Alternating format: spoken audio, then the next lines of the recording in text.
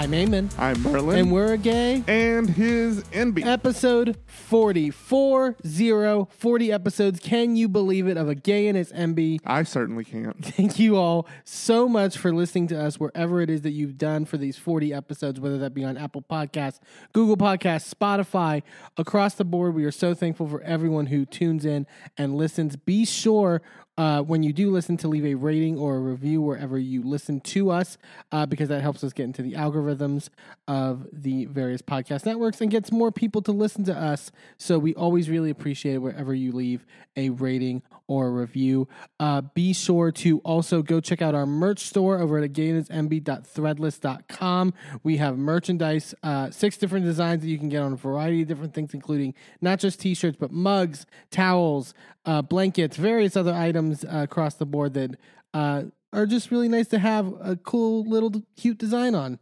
And we got plenty of them over at gayinismb.threadless.com. Be sure to check it out there. Be sure to follow us on all our social media, Facebook, Twitter, Instagram, TikTok, and now Threads, where we are posting new content over there all the time, including clips from the podcast and so much more.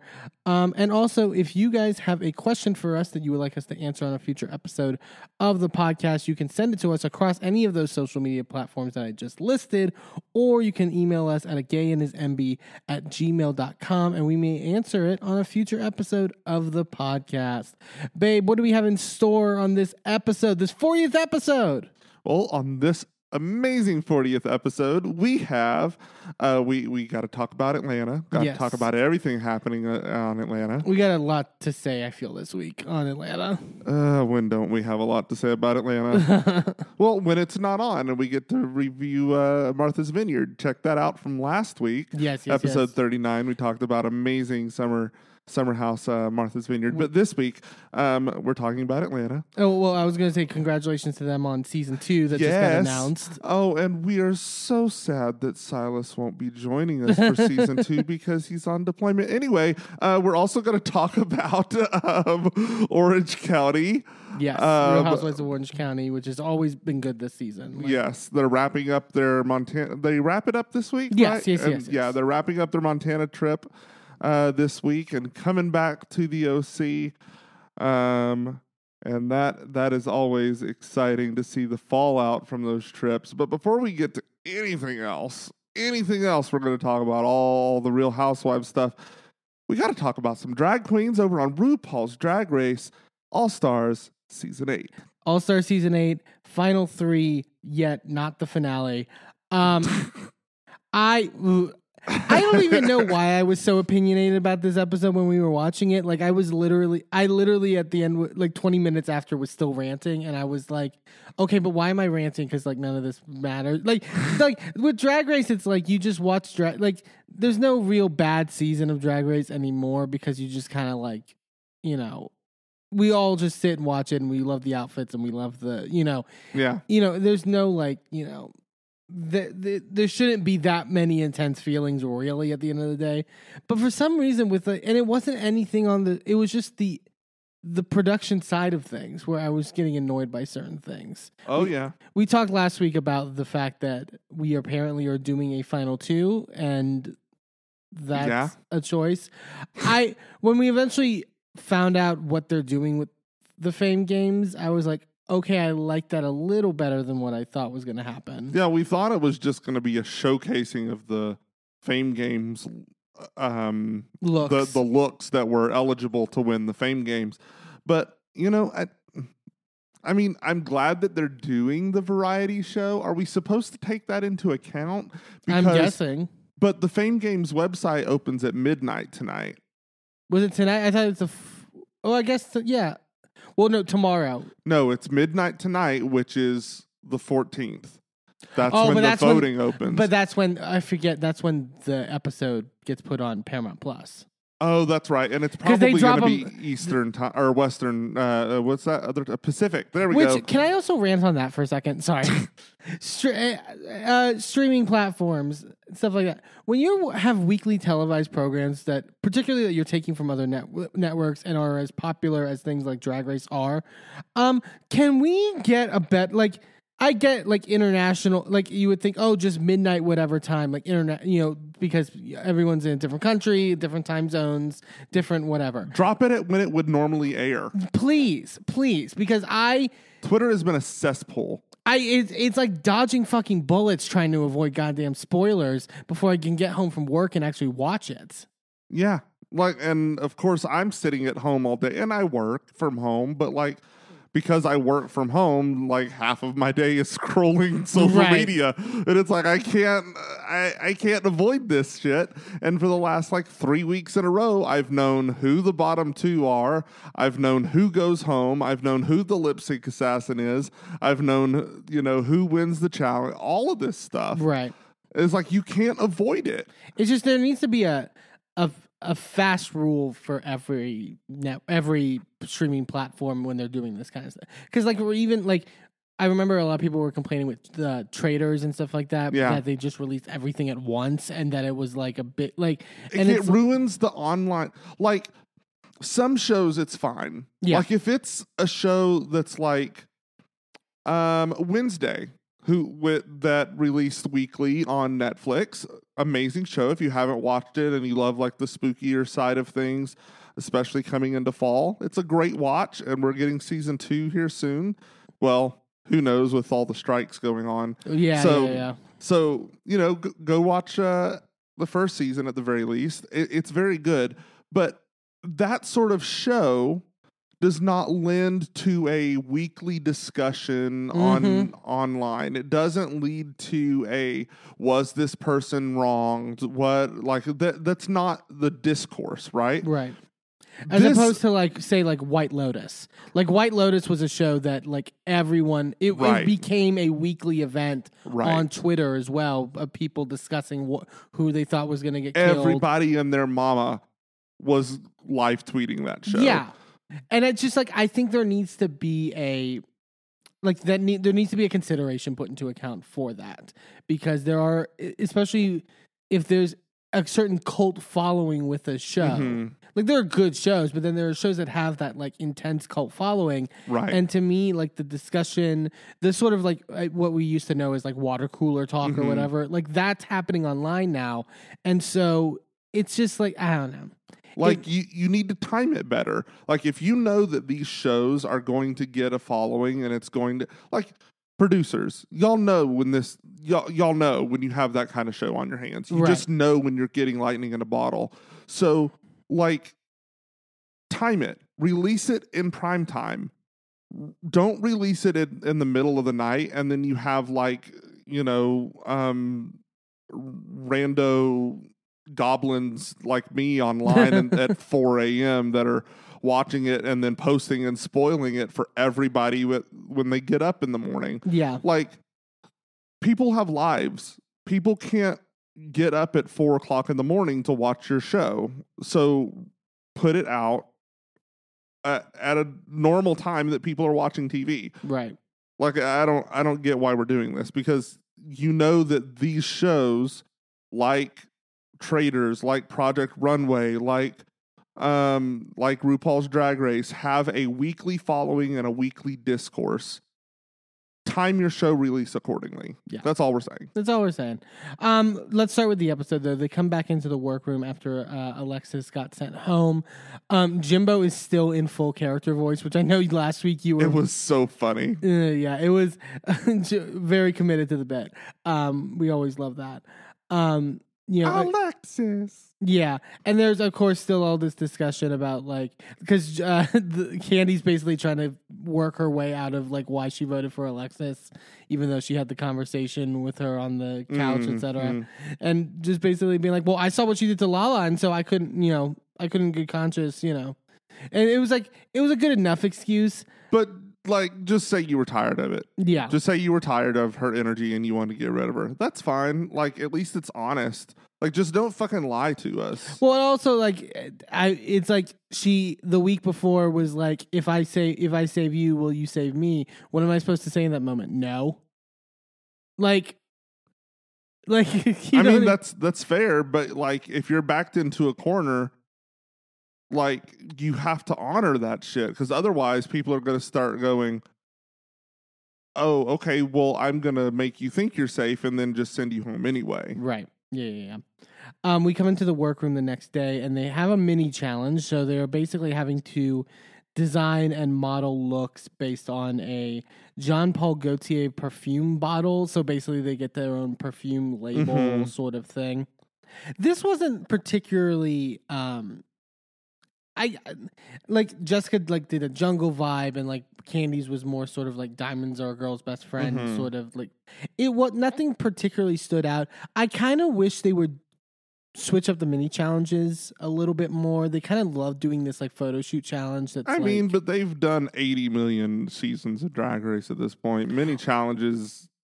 Right, but go back to some of the older ones that I think were real. Like, remember when they used to always do like the teleprompter ones where they would like have to make them read like really hard, like teleprompter, like reels or stuff like that. I mean, as long as they don't bring that stupid thing where you got the balls in the pantyhose and you got like that. Well, it's like, are we at summer camp? Like, that was so awkward. Yeah, it's like there needs to be somewhat of a balance, I think, in my view.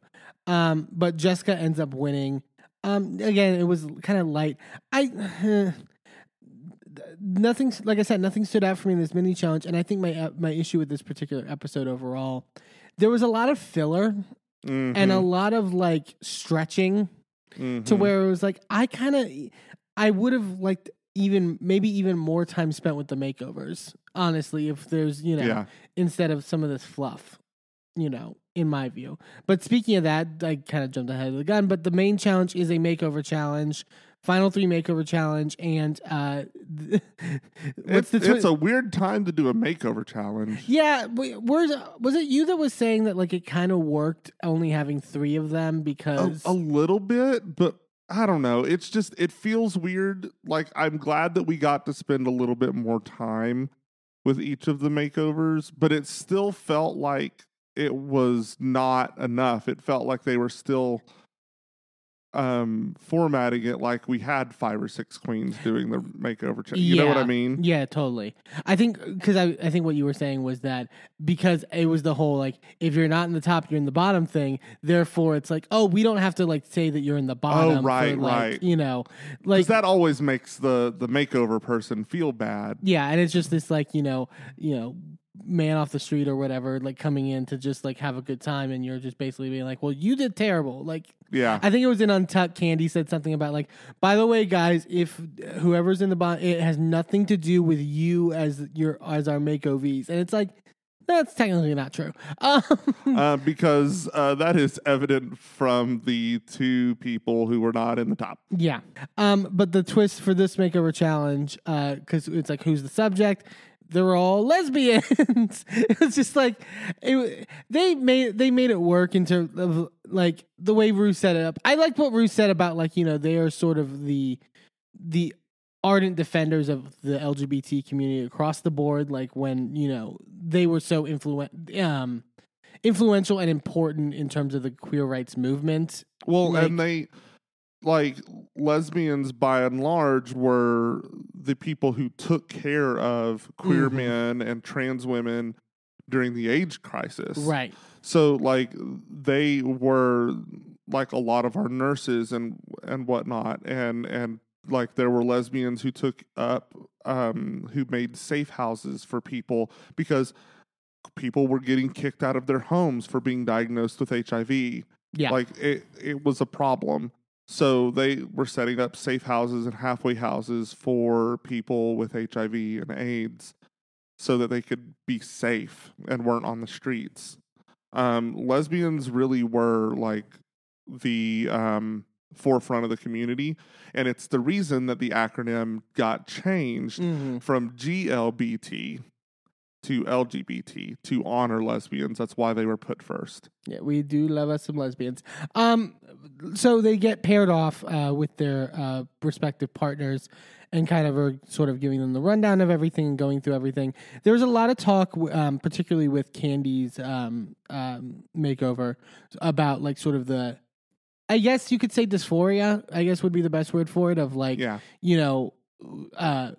starting to like sort of embrace their more masculine sides when they were being told over and over again at a very young age, like you have to be feminine, you have to be feminine. Yeah. And like, you know, then having to don ultra feminine like attire essentially. I thought that the discussion around that was really interesting and done really well and handled with a good level of respect. Right. I would say for everyone. Well, and that's one thing that I love about drag, just in general. Like, the whole point is embracing the thing that is stigmatized, whether it's something that was forced on you as a cis woman, Right. or something that was demonized as a cis boy, or something that you always wanted to embrace as a trans woman. You know, like all these different things. Femininity has always been this either demon or unobtainable thing for so many queer people, and being able to embrace that and celebrate it, and at the same time kind of, you know, giving the middle finger to the patriarchy. Yeah. Like, the whole point is going, you can't control what this looks like, and being able to, I think that was especially powerful for Candy's makeover, because it was re-embracing that and saying, you can't take femininity from me, even though I am a masked lesbian. Yeah. So, I mean, it's, I don't know. I really love the makeover challenge. In theory, it's only in the judging. It's only in the judging. Judging is always shitty. Yeah. But yeah, it's yeah. But the stories are always good, and I feel like a lot of times it's a way to do the more tragedy elements of the show and do it in a very earned way, like sort of like it felt really earned, like throughout the process of this. Jimbo's makeover is talking about it's kind of trepidation about the whole like clown drag, like sort of like that vibe, and wanting to do something a little more glamorous, which Jimbo ends up, you know, obliging with, excuse me. And there, but also there's like she's also plus sized, and so there, you know, Jimbo basically has to make a whole new outfit essentially, which that is kind of, you know. Well, and she did a good job, honestly. She had like those longer gowns that she was able to turn into shorter dresses and really make something that didn't look like it had been pieced together from other garments. So, I mean, I don't know. I always get frustrated when they judge somebody that did a shitty job on the merit of, well, but look at all the work that they did. It's like, okay, but it looks shitty. Who gives a shit how much work? But Jimbo's actually looked good, and she did a lot of extra work that nobody else had to do. So, like, yeah, like I feel like that deserves some extra points. I feel like there's a nuanced way to judge that, but I don't know. Yeah, there's also it was funny to me in the beginning for some reason, and they kind of get into more in-depth conversations about it later. There's also all this discussion about, because I think Candy's, I believe it was Candy's, it had to have been. She identifies not just as a lesbian, but specifically as a dyke. And so there's all this discussion about the word and like sort of reclaiming it, and like, the moments I laughed were just Candy being like, you know, yeah, it resonates with me, you know, too. Like my mom also my mom is also a dyke, and it's like there's just something about Candy saying that sentence, especially in the middle of the conversation of, well, can gay men say dyke? Yeah. They talk about that later of like sort of like what's the, you know, and not Candy dropping it every 3 seconds. Sure, and it's hard, but also it's like. If you're accepting that as a label, right? Because, you know, and I forgot which one was talking about, like, I do it for like political reasons, like, and it's sort of like, you know, is part of my identity, and sort of like in the reclaiming of that word. It's like reclaiming the word queer. Yeah. You know, like it was used as a slur for a very long time. And like so many people are re-embracing that word. Yeah. And it's just, it's a political statement. Literally, I'm wearing the shirt, and you can buy it at agayitisenvy.threadless.com. but not gay as in happy, but queer as in fuck you, because it is. It's a middle finger to the status quo, and it's saying we are not like you. We are nothing like you. We have our own culture. We have our own ways, and we're not you. Yeah, so yeah. stop acting like we should be acting like you. Yeah, and I think like, you know, it's also like talking about it in the discussion of like, you know, so you identify as such. So like, for example, like you and I have talked about like, you know, you weren't very before, like early time when we got together, like you weren't very comfortable with the use of the word fag, Right. Like, and sort of like that sort of like reclaiming and To stuff me, like it that. depends on how you're using it. Right. Same. Like I like to weaponize it against straight people. that's always fun. Like when they're being really homophobic, but they're like tiptoeing around it. And I'm like, just say it. Just call me a faggot. I know you want me to. I know that's what you want. So just say it. It's fine. I give you a pass. It's like that video. I can't remember the actor's name, but there's a black actor on a news, doing an interview at a news station where they're talking about the use of the N-word. And he's like, Oh, then say it. then say it. Just say it. I love that. It's such a good, powerful clip. It's very. I've used that same principle. It's like just call me a faggot. You'll feel better. Just get it out. And I always I wonder myself sometimes of like, because I kind of was more sort of like, I never had the issue with it, but I also think you and I also had very different upbringings in terms of like our like trauma or like bullying or whatever that we face in terms of homosexuality. I didn't get it as much necessary. I mean, nothing that I probably did, but like nothing that like ever like intensely stuck in my mind in terms of like, you know, like, because also I didn't come out till I was like 22, so, and it was a lot of like even personal discovery for me then. So it was, you know, I wrestle with it myself of like, you know, is my comfortability using the word because of, you know, because you have the privilege of it not being used against you as much. Right. Yeah. So but I think it's an interesting discussion, and it was just an interesting discussion.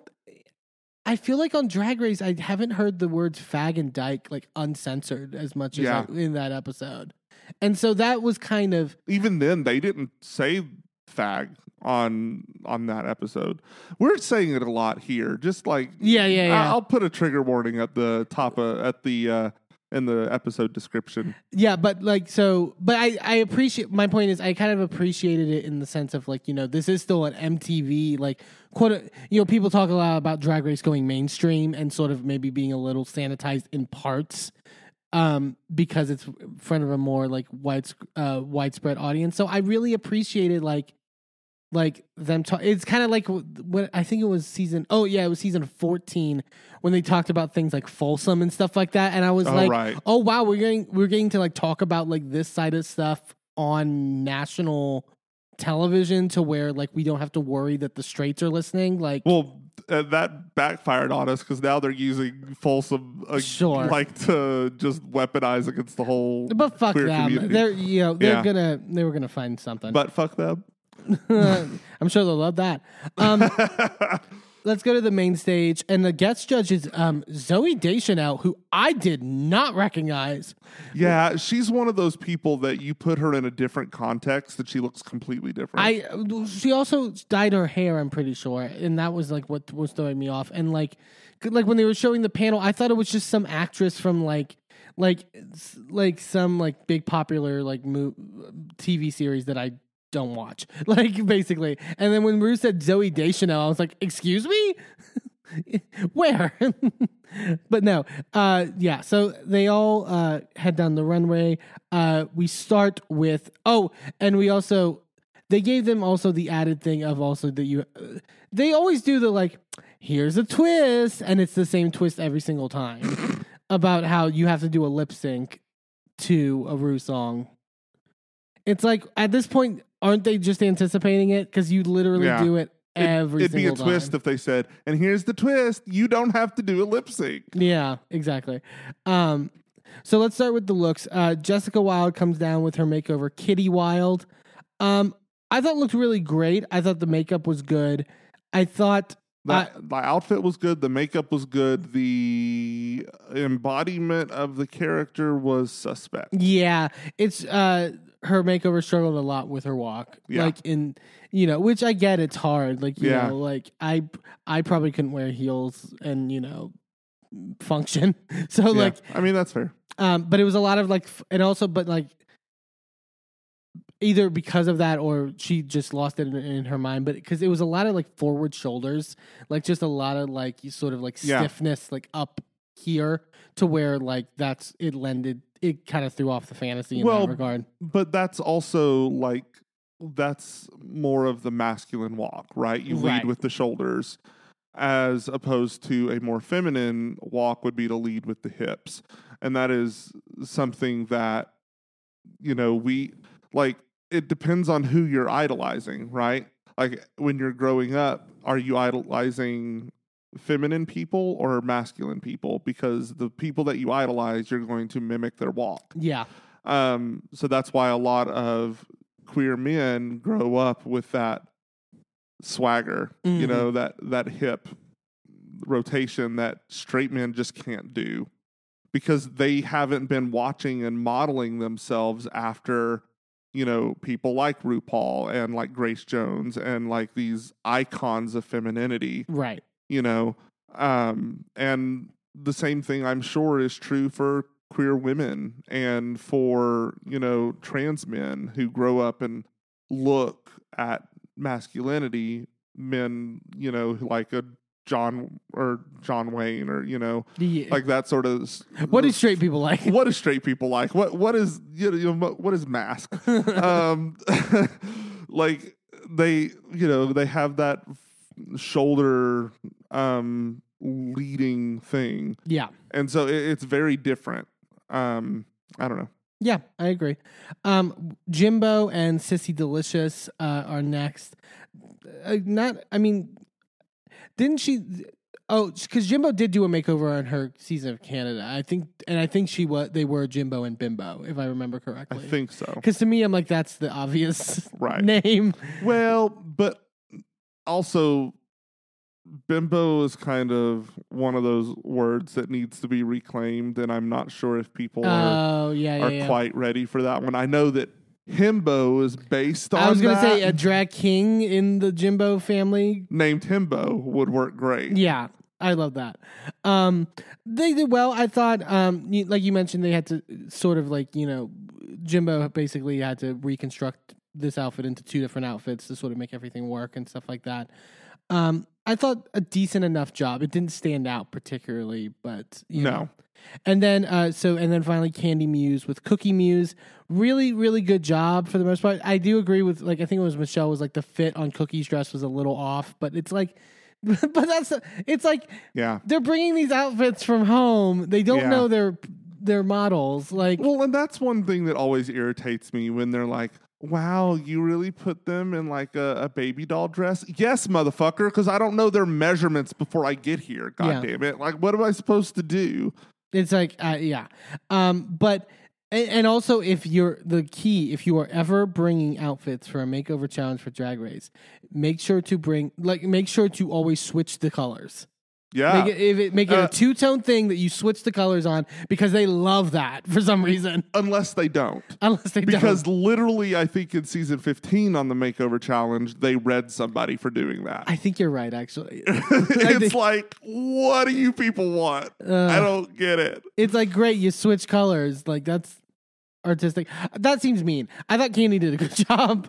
No, I agree. Candy did great. And Cookie really, like, I felt like had the farthest to come. Right. And really struggle. And really did embody that character well. Yeah. Like, she was able to make that transition into Cookie. And I believed it. And she felt like she was living the fantasy, which I know she was really struggling with at the beginning, because she was the one that was worried about, presenting feminine after presenting mask for so long. And I think she did a very good job, and I would wager that she probably had like a breakthrough with that. Like, there was, and that's the whole point of the Makeover Challenge, right? To foster that personal breakthrough and murder that inner saboteur. Oh God. Everyone's got one. But so Candy Muse ends up, well, they do the lip sync. It was fine. Nothing. Oh, and it was to like Rue's like to my hit mashup song. I don't even remember it, but it was like Work Peanut Butter Cover Girl. It was like they didn't even try with the title. It was just like we'll put these titles in a blender and this is what came out. Yeah, exactly. Candy ends up winning. I think rightfully so. This is when production was pissing me off. I'm sorry. So, and before they even came out, when they were still in the workroom and stuff like that, I think I turned to you and I was like, wait a minute. I just realized. So if someone wins and then the other two are in the bottom and it's just those three people. Yep. Then what they're just going to vote for each other. Mm-hmm. And then so the winner wins? Are you not going to do just not do a lip sync and then the winner decides who goes home? Well, no. So this has always been the rules of Drag Race or All Stars. These All Stars rules have always been in effect. Right. That if there is a tie on the vote, the power reverts to the challenge winner. Right. I mean, that has always been the case. Right. It's happened before. On All Stars 6. Yes. But this is the only time that it's been a predetermined, there's no other way this can go unless someone falls on the sword.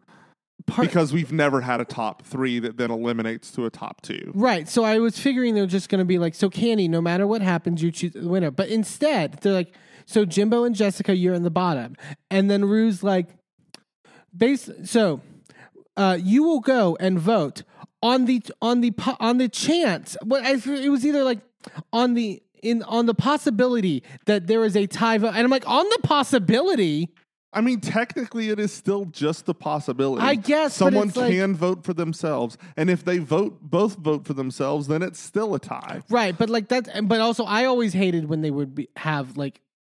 I don't think the bottom 3, unless it's a bottom 3 and not a bottom 2, right? Because with a bottom 3, you can pick one of the other 2, right?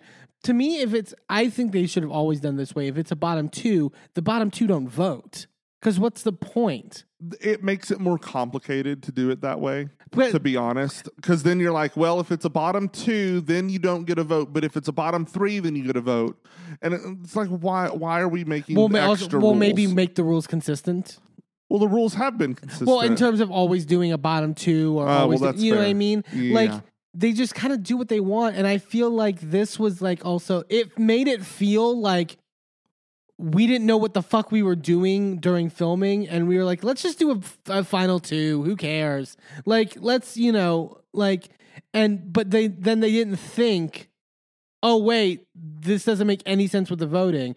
Like, I just feel, again, it was like there was all this fluff then that happened. Yeah. So it's like we spent 3 minutes watching Jimbo and Jessica go into the voting booth.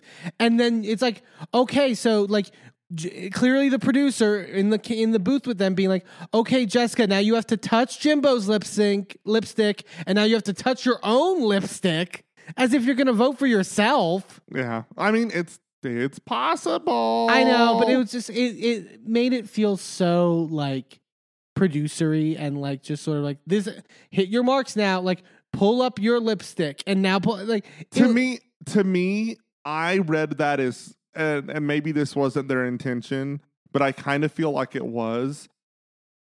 To me, it read as campy. It read as, we know that there's no possible, like we're doing this because we do it every episode. It would be weird if it wasn't here. I see what you're saying in the sense that like the comment Rue makes at the end, but like it wasn't a good enough payoff. Like it just made me annoyed. And that's fair, and that is why so many people failed at the campy Met Gala. Yes. Looks. Because they went halfway there and didn't go all the way. I mean, that's what they did this episode. They should have really hammed it up when they were doing this. I mean, they should have literally told them, like, act like you're really struggling between, I just don't know whether I should send this rancid bitch home holding their own lipstick. Yeah. Or, like that. They should have really leaned into it, and they didn't. They didn't go full camp, but I see what they were trying to do. I can at least acknowledge that. So they go out for the lip sync, and the lip sync assassin is Priyanka, which I'm very excited about. I also feel like they did this on purpose because we get the announcement later this week that she is going to be taking over as one of the new hosts of We're Here. Is that is that a collaboration with like World of Wonder? I don't think so, but it makes sense. It makes sense that the timing would be, because Priyanka's not been in the zeitgeist recently. And so getting her name back out there a little bit early. It timed it really nicely. It was very nicely timed. For those of you who have not heard, Eureka and Bob the Drag Queen and Shangela are no longer going to be hosting We're Here, which is the drag version of Queer Eye, basically. Right. And instead, we are going to have Priyanka, Jada Essence Hall, and Sasha Velour. Which I thought was an interesting combination. That's an interesting combo. Because I felt like Bob, Shangela, and Eureka worked really well in those roles. Yeah. Because they were Southern. Like I think, like, because they would go into these like more conservative, like sort of areas, and these were like, well, I guess not Bob's not Southern, but was raised in sort of like these sort of environments, and like I guess Jada technically was. I'm sure maybe Priyanka was to a certain extent. I mean, Priyanka was raised in Canada, but I mean, she has had a pretty conservative upbringing, I believe she had said. But Sasha's like not. Sasha is like, you could tell. I mean, like, you were born in an art family, like, like clearly, like, I don't know. I think it's interesting, but I mean, she's also very political and very sort of well spoken in terms of that regard. So maybe that's sort of the spin on it. I mean, I would think that someone like Monet would have been a good option too. Yeah, because she has a very conservative upbringing. Like, and she like struggled with coming out to her family, and there was like this whole dynamic there.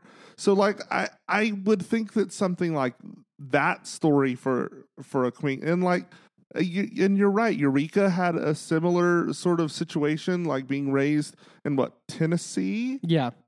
Yeah. So I mean, and also with her trans journey, I feel like that it would be important to have a trans. I don't know. Good for them though. Get your coin. But so, and then they lip sync to, and I was like, oh my God, this has never been a song on Drag Race before. They lip sync to Jumpin' by Destiny's Child, and I was like, I mean, they don't typically have money for things like they've recently Destiny's done more. Child They've recently done more Beyonce. Yeah, that's true. Like, yeah, I feel like maybe they're working up to after Beyonce's done with all these tours. Mm-hmm.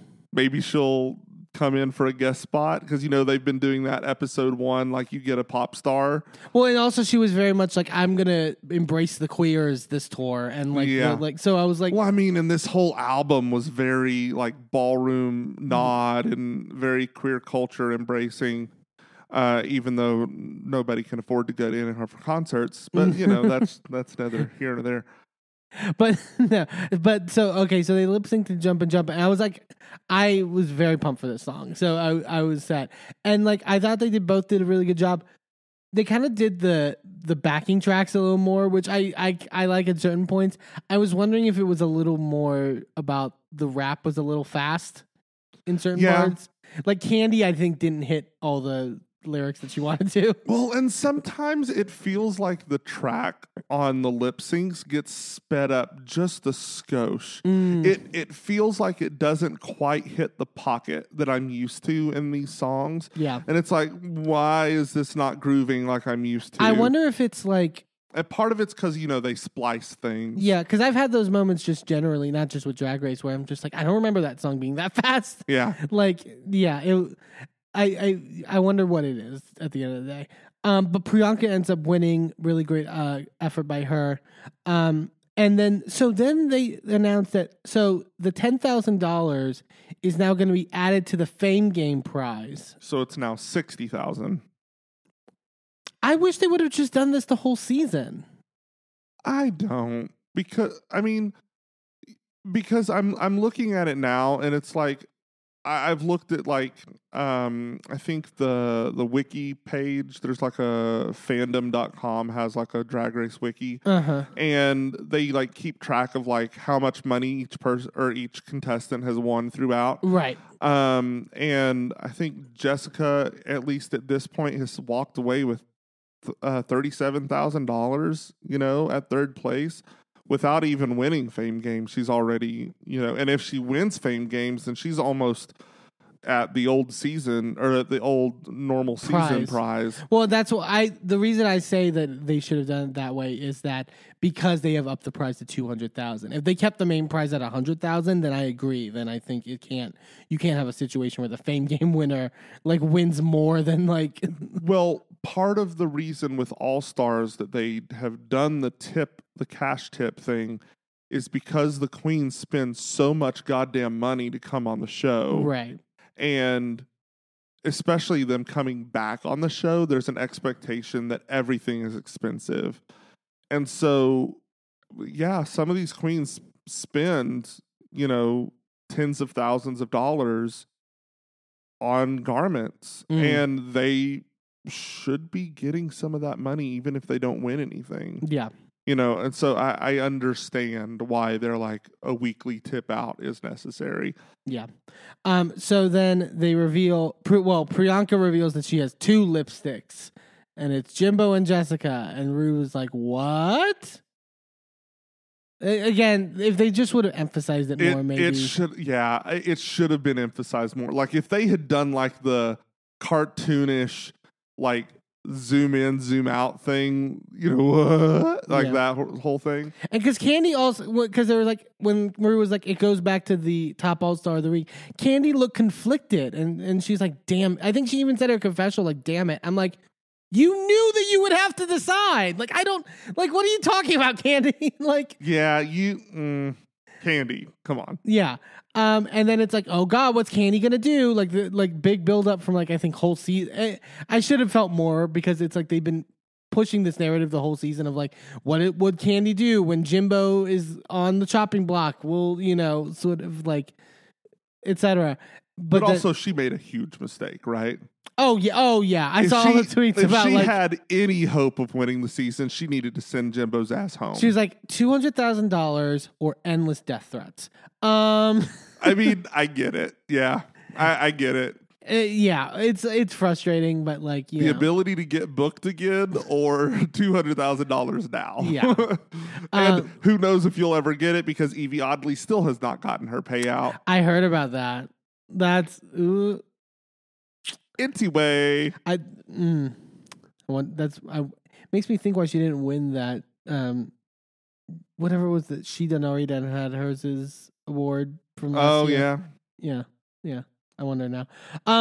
But Jessica ends up being eliminated. Very sad because I did love Jessica, and I think again I would have loved to have seen Jessica in the finals. Yeah, I would have loved for him to just do a final 3 here. Like honestly, yeah. But I did love when Jessica was leaving the workroom after she packed everything up. She like stopped and looked around and went. She's like, "Is there a video? Is there a video from Rue saying that she made a mistake?" And I was nope. No, okay. No, but Jessica's great, and I'm glad she got her comeback because, like, you know, she's somebody who I think was like underrated. Like a lot of people wanted on the show for a long time. And she did a great job overall. So Jimbo and Candy are final 2.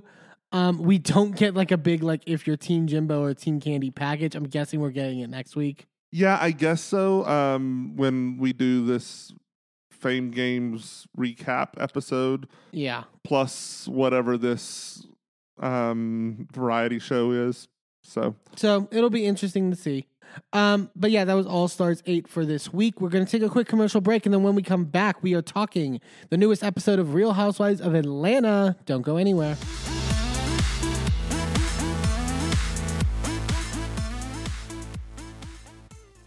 Well, hello, friends. I'm your pal in the mainstream media. And I'm the Riz. And, you know, Riz, it takes years of strenuous, dedicated training before you're worthy to step inside a professional wrestling ring. But it takes even more time to develop complex, highly astute opinions about professional wrestling. Am I right? That is correct. And you know where we can find that? Yes. On the Wrestling Mayhem. That's right.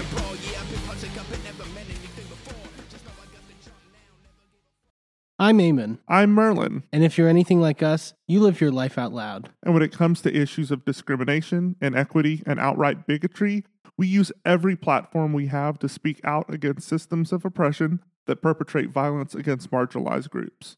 That's why we are so proud to wear designs from the Survivors Know merch store.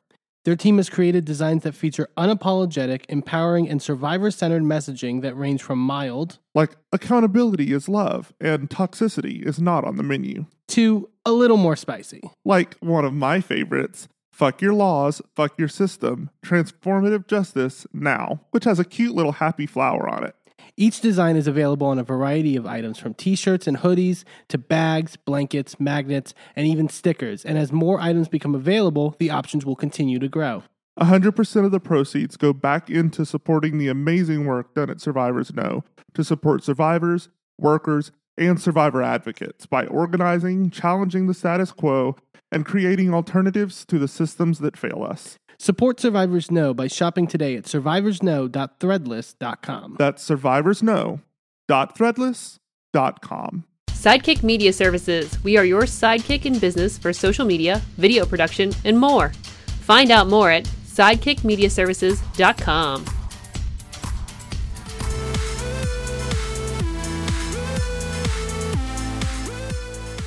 Welcome back to A Gated MB. Let's head on down to the ATL where there is an OG Peach conspicuously missing on Atlanta. Atlanta for this week. I was really excited for this episode going in based off of the dinner and based off of that scene. It wasn't. It was a letdown. It was a bit of a letdown. There's a lot of dire talk online about sort of like where Atlanta stands in the and like basically like how do we fix Atlanta? Which Get rid of Eric. Oh yeah. Oh yeah. Because that's the thing. It's like everyone's like, okay, well maybe bring Kim back, maybe bring Portia back, maybe get rid of this person. Right? I don't think it's the cast. I don't think it's the cast. We're having the same problems on Atlanta that we were having on Potomac, and it's the same production company. Yeah. This is a problem. It's really like it's overproduced, first off. I think there's too much emphasis on like sort of like funny like little like editing tricks and stuff like that, like graphics and like blah blah blah, instead of letting moments actually kind of breathe and sort of like be funny on their own. I think we'll get to it later. I think they are editing out shit that they should stop fucking editing out. And like they're editing out the shit that we really fucking want at the end of the day. And then like some biased editing here and there, and it's like I think it's a bigger issue, and a lot of people have discussed like that, like season 9 was like the last good season of Atlanta, and that's when they switched over production companies, like that's when they went to Truly Original. So like I feel like that has a major thing to do with it. Oh yeah, completely. We start off with Sheree as she's doing acupuncture to sort of help with her fibroids because she's doing this sort of holistic methods and stuff like that. She had talked before about not wanting to do surgery and stuff like that. She just keeps freaking out the whole time. Like she cannot sit still at all for this acupuncture. It's like, why are you going to my legs? It's like, that's why we had you take your pants off. And she's like, oh, that makes sense. The best part was when she's like, the acupuncturist is like, okay, so we do this one by the ear. She's like, what the ear gonna do? And she goes, that's gonna help you relax, which she desperately needed at this point. Yeah, it was funny. But basically, like, you know, she was working with a holistic guide. This is so Housewives. I was just like, and he suggested also like maybe going on a trip and doing like healing activities. I'm like, okay, so this is just the method to get to the girls' trip. Yeah. Got it. Like, can we jump ahead for a moment? Sure. I just find it hilarious that Sheree is sitting here, you know, like jumping and flinching at all of these like hair size needles. Mm-hmm. And like, I don't want to have this fibroid surgery, which is valid, completely valid. But then halfway through the episode, we get a jump scare of her coming out and unveiling an entirely new face. Oh God, that new face! Like, Why are you starring in the remake of the Face Off? Like, what are we doing? Like, why did you just swap faces with Drew Sidora? What is going on? and especially it's like her arch enemy, Drew Sidora. She's just like, that's really going to help Drew's confidence. In terms of like, it's really going to help her confidence. Why do you want to look in the mirror and see the person you hate? Like, Yeah. what are we doing? And it was also clearly a nose. Like, I don't know exactly the breakdown. There was definitely a nose job because Sheree has a very distinct nose. Yes. And like, I was kind of sad by that because I'm like, that's like, I don't know. And she looked really swollen and like overly dewy. You know, like it's one thing when you look, you know, fresh and dewy and that sort of thing. Yeah. But bitch looked like she slathered her face in Vaseline before she got on camera.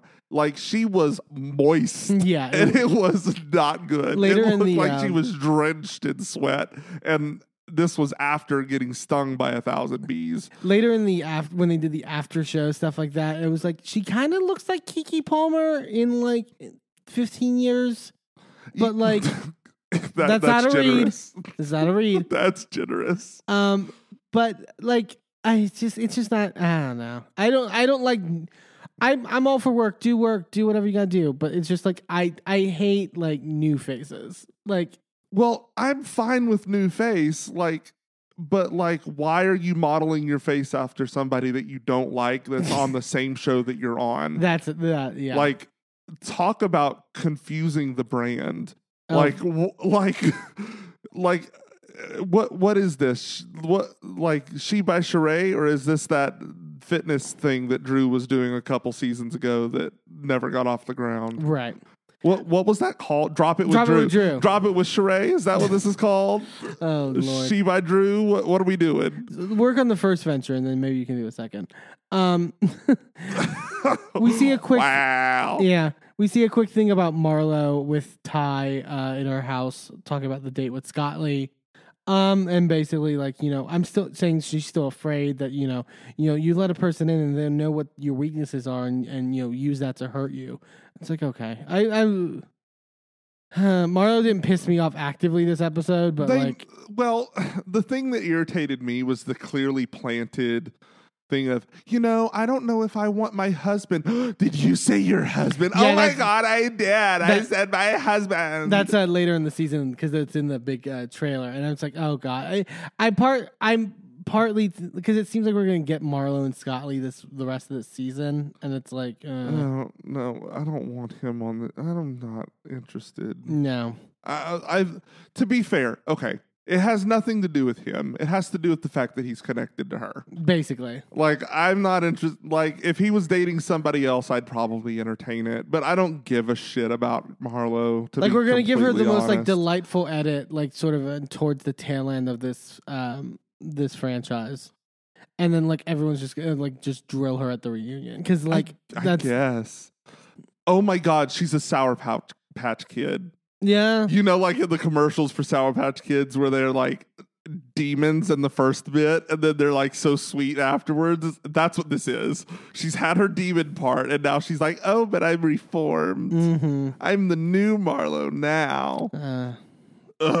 Not here for it. Sanya is getting ready for her Mommy Nation charity event that she's doing, looking to raise $50,000 for homeless mothers.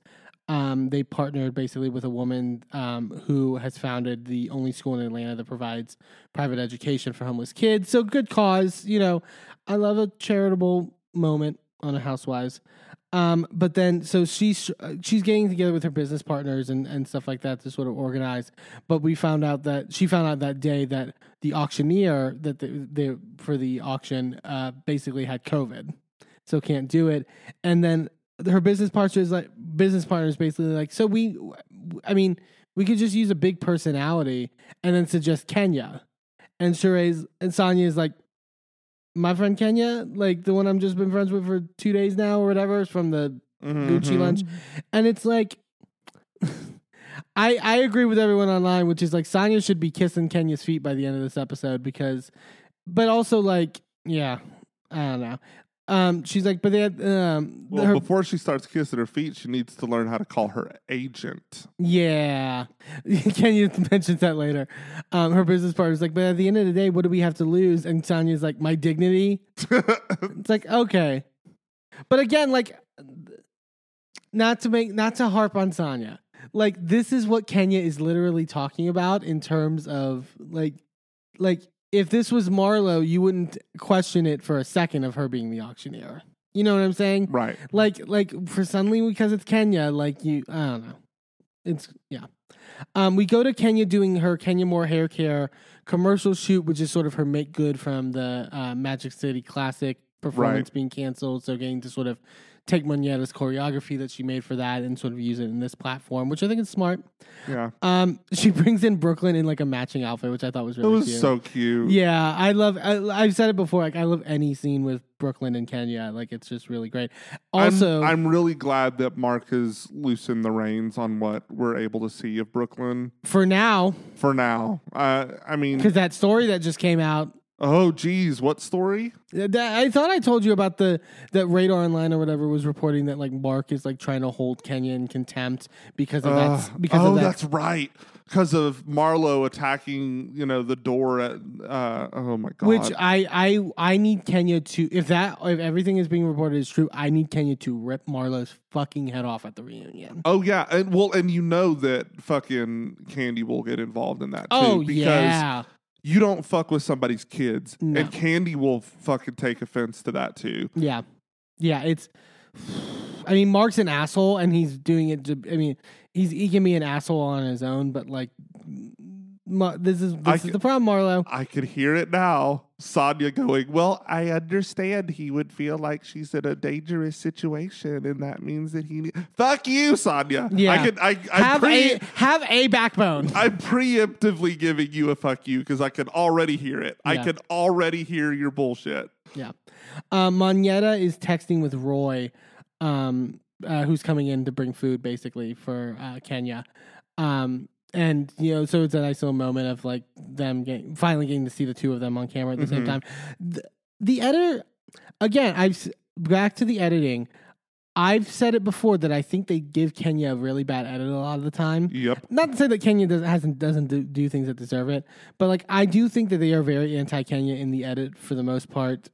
Oh yeah, in recent seasons especially, it was a little thing, but it just pissed me off. On the lower third, it says Kenya's friend in quotation marks, and it's like Kenya's acknowledged that they're dating, guys. Like and we see why she's referring to him as a friend. She's referring to him as a friend around Brooklyn. But she has also said that they are not exclusive. He's not her boyfriend. Sure, but like what else would you label him? I guess, but the quotation marks was like it was making it seem like, to me the quotation marks are he's not just a friend. We all acknowledge that he's not just a friend, but we're not going to put boyfriend because that's not what they are using. Maybe. I mean, maybe I'm giving too much credit to this shitty ass production team, but like I don't know. Yeah, I can see your point. Sonya FaceTimes Kenya though to ask her about the auctioneer role, basically, and Kenya's like, of course I can do it. But then Kenya does say in her confessional, I feel like Sanya's a good person. However, this is the second event that Sanya's booked me for without going through my agent. Yeah. So, she's got one more strike. Yeah, exactly. We then go to Drew at her home with Pastor Jeanette and her sister Allison. Drew is basically saying how, she wants to do stuff that she really enjoys now, like her music, now having kids and stuff like that.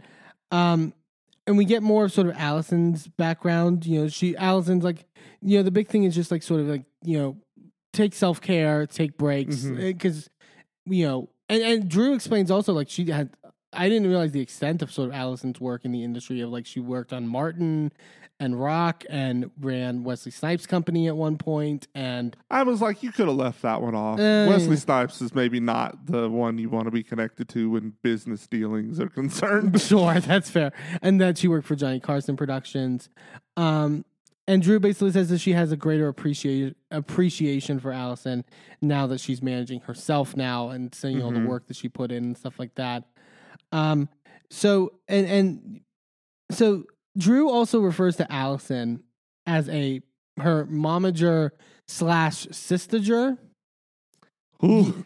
You said something to me while we were watching Okay. this scene that blew my fucking mind. So And- this is not my theory. This is something that I saw on Twitter, but I think it has some I think it has legs. Okay.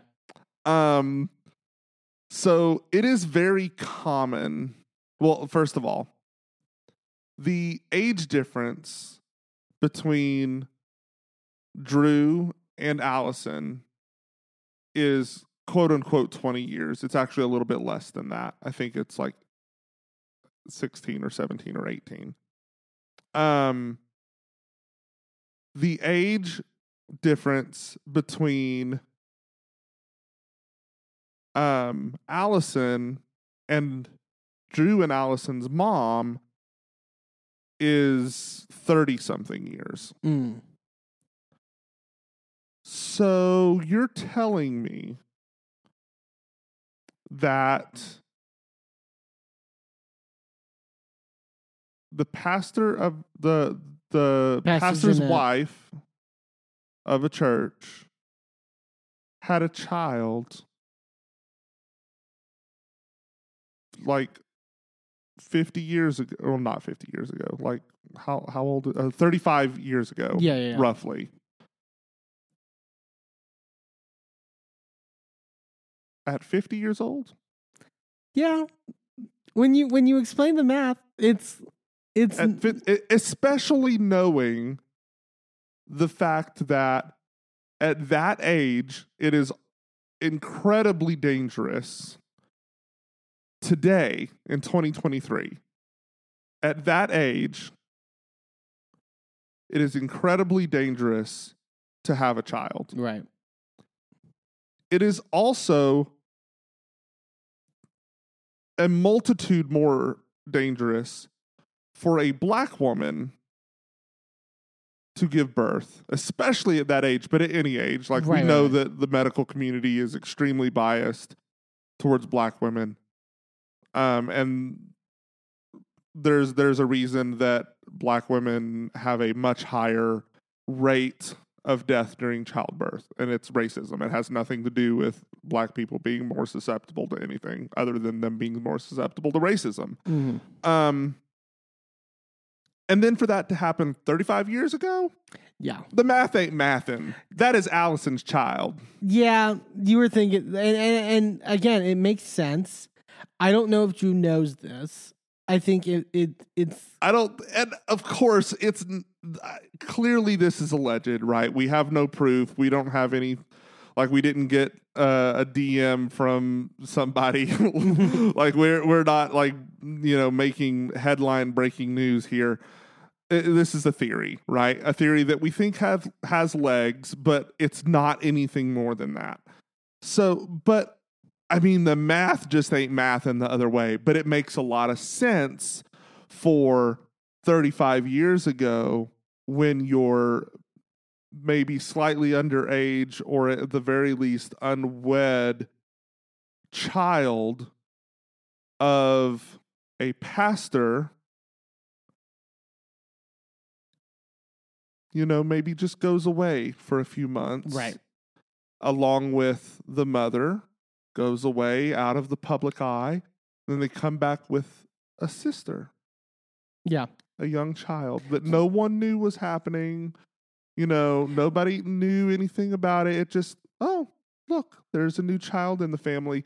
And of course, it's the pastor's wife. Yeah.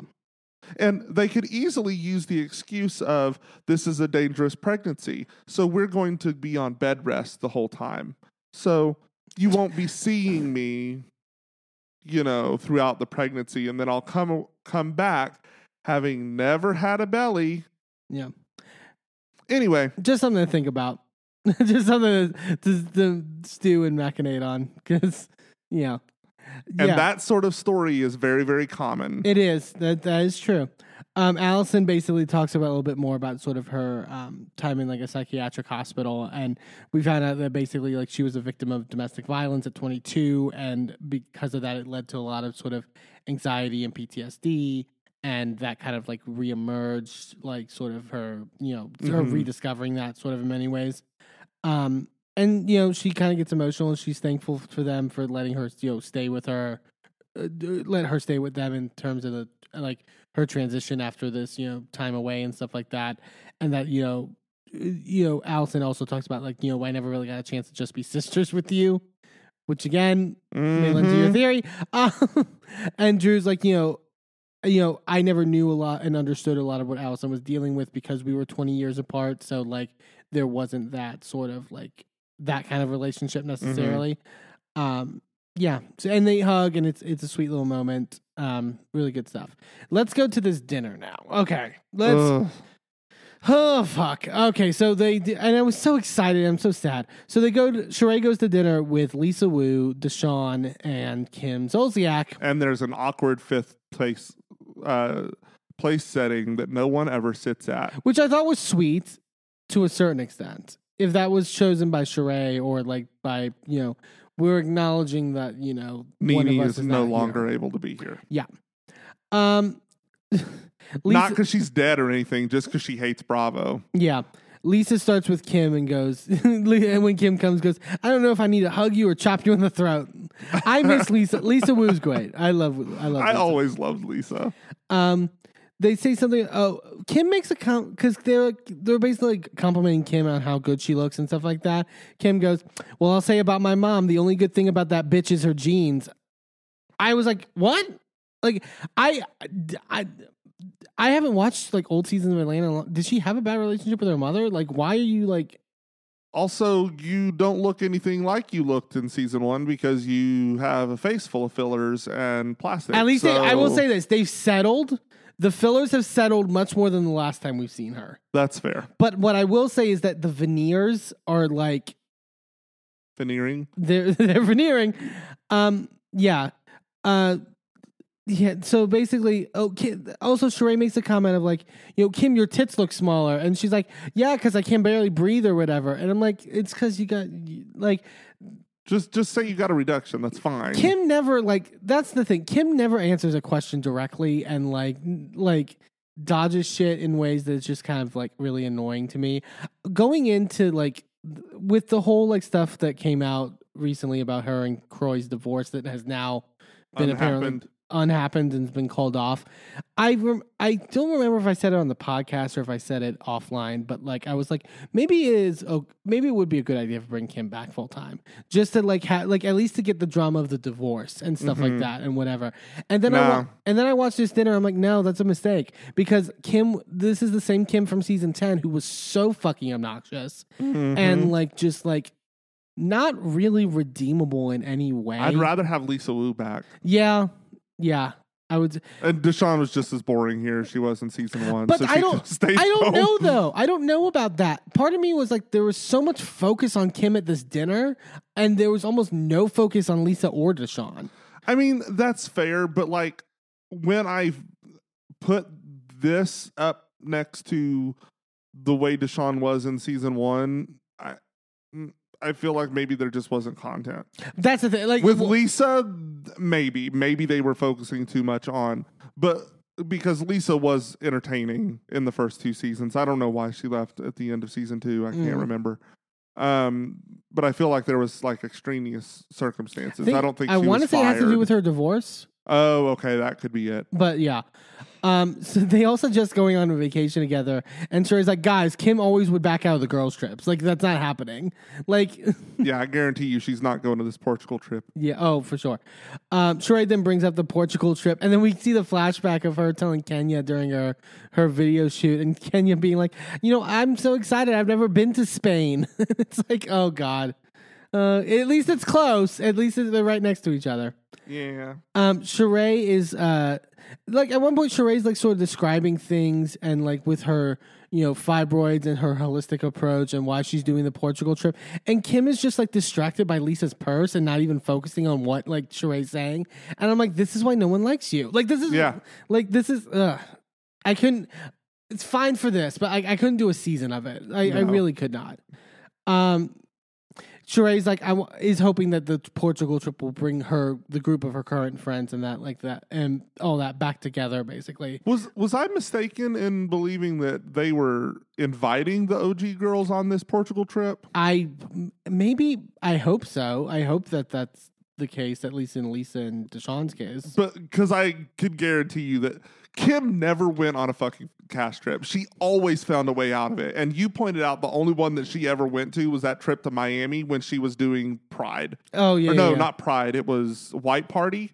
Yeah, White Party. Yeah. And Nene almost threw her in the ocean. I wish he would have. Pop your eyebrows out. Boop, boop. It's my favorite line.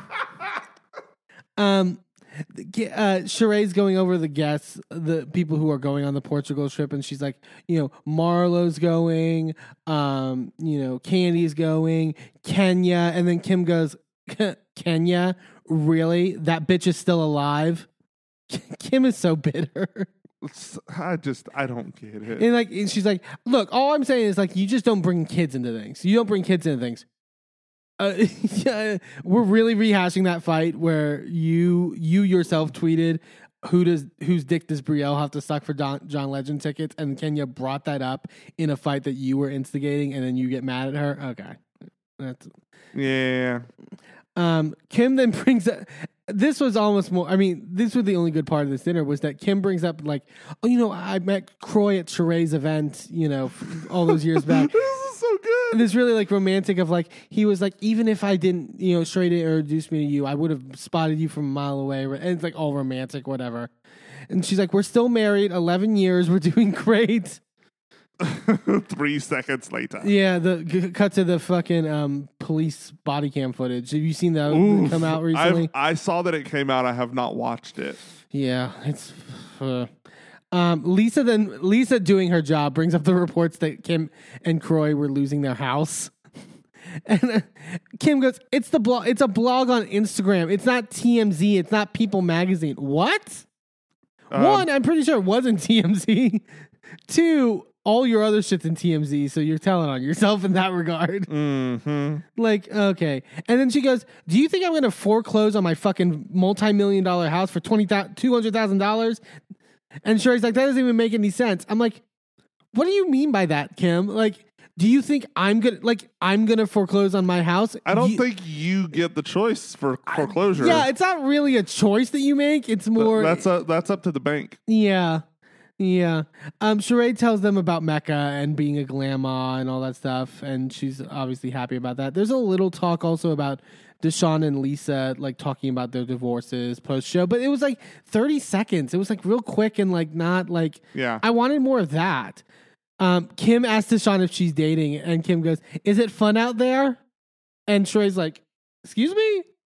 Like, why do you need to know?" Mm-hmm. They then ask about Martell and how Sheree literally says he's a good guy. He gets a really bad rep, but he's a really good guy. How many times has Sheree said that in her life? Every time she has dated somebody. Like, girl, if you're not, I'm not saying you need to bat 1,000, but like you need to get that average up a little bit. Like, Jesus, like the bar is so low. Yeah. Kim also mentions that she gave Candy gave her a hug at Portia's wedding, and they when they ran into each other. And Sheree's like, "So you and Candy squashed everything?" And Kim goes, "No, bitch. Just because I hugged her doesn't mean I squashed it." And they're like, "What was the beef even about?" And Kim was like, "I just sang a fucking song that went really big, and I enjoyed it. That's it. Yeah, that's it." And you didn't pay a bitch. Yeah, for literally giving you the only passable song that was possible for you. Mm-hmm. Cool. Great friend you are. Yeah. So that was the dinner. We go to Sonia getting set up for her event. There's this. This whole thing with her sister. What did you think of it? I couldn't really get your sense. Part of me is like, why are you bringing this up on camera? Like, why I are think you she doing was this? pissed. I think she was just like pissed and sort of like being real. Yeah, I've gotten that way where I get kind of not passive aggressive, but just kind of like I can't shut up because I'm so angry. Yeah. And like that's more my sense. And I haven't really liked Shari this season. Like we've talked about how she's been kind of a dick in terms of like the whole house dynamic and stuff like that. But I kind of agree with her here. Like she was like, I didn't know that we needed basically us to be filming or whatever. Like that, you know, I thought it was just going to be like B-roll or whatever. And like I how didn't. do you have a thing this size, like what Sonya is doing, and not have a central calendar that has all the details on it? But apparently Sonya did, according to her, Sonya didn't tell her when to show up, basically. Well, but that's what I mean. How do you not have a central calendar with this is when this person needs to show up, this is who needs to be here, this is what this is all the details you could possibly need for this? Like, how do you not have, like, I just don't understand people that have something that big going on and are not that organized. Yeah. Yeah. Sonya's basically like, you know, Sonya is like kind of joking though as this is happening, like, oh yeah, she's, you know, had a bad day or whatever. And Sonya's basically like, you know, I let my family know that the lead up to this would be stressful. And Shari goes, sometimes I think you forget how many roles I'm playing because you kind of toy with my life a bit and I don't operate like that. Just give me some grace if you're feeling like I have an attitude because I'm disgruntled. And yeah, like, she's basically like, I'm literally, I have to get my kids in order, your kid in order. I have to like, you know, Yeah. I get it. I get it to a certain extent. And Sonya kind of starts tearing up and basically like apologizes and says she understands. And Shari's like, I didn't want to make you cry or whatever. Like it's not like I'm trying to like make you feel bad, but like part of it also is like, I want to know like what the discussion was when you were hired into this role. Yeah. Like, were you aware that you were going to be doing this sort of thing from the get, and now you're no longer okay with it? And that's fine if that's what is happening, because you have every right to say, I am no longer okay with filling this role. Mm-hmm. But the argument that she is giving that I am getting from her is, I didn't know that this was what I was going to be doing. And it also is very much giving you're not appreciative of what I do, which is like, but aren't you getting a paycheck and a roof over your head? Yeah, I get that. So part of me is like, you're getting paid. What are the stipulations? What was discussed before you took this job? What's the contract? What are the Carfax? Like what's going on here? Yeah, I know. But it's like, if you were hired to do a job, why are you mad that you are now having to do the job? Yeah. Like, I can understand if you didn't know that you were going to have to do all of this and now you're getting stuff tacked on. But if you knew all of this, you don't really have room to complain about that being part of your job. Right. Again, we don't have enough details. Yeah. And basically she's like, once I finish like everything with your hair and stuff like that, I'm not going to stay for the event. So that's what she decides to do. The guests start filing in. Sonya is calling Kenya, wondering where she is, because Kenya is running late. And we see like a short clip beforehand of like Kenya like needing her outfit tailored or something, because it was too short. And then Kenya on the FaceTime call says something about how that you know someone from your staff basically said that I was going to be separated from my +1 at the table. And whatever, and Sonya's like, well, you guys will be like essentially back to back or whatever, or this table. And Kenya's like, no, but that's like moving, like separating somebody at a wedding. Like that's not, you know.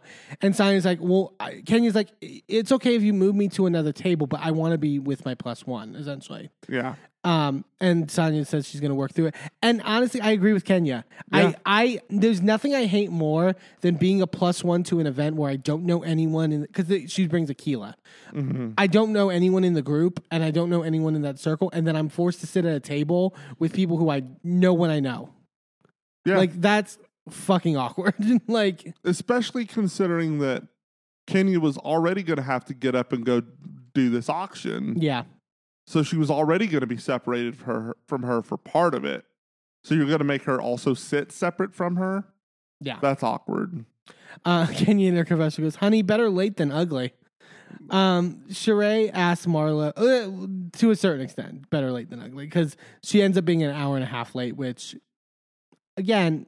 To be fair, though, she's not late for the auction. No, she makes it in time for the auction. That is true. Sheree asks Marlo about her date and how it went. Sheree made a real shady comment because Marlo at one point goes, he's a chef, and Sheree goes, well, we know you love to eat. And I was like, Sheree! Yeah, that was... I'm not here for the fat phobia. Yeah. Marlo says that her acid... And Marlo's not even... I don't No. whatever. But isn't that also, even from just the thing of liking to eat or whatever, isn't that Candy's storyline? Candy always talks about how she loves food. Yeah. I mean, she's doing a KFC commercial right now. There you go. Marlo says that her acid reflux was amazing on her date because I guess she has really bad acid reflux. And then also cut to her still having acid reflux on the date, so she completely lied about it. Of course.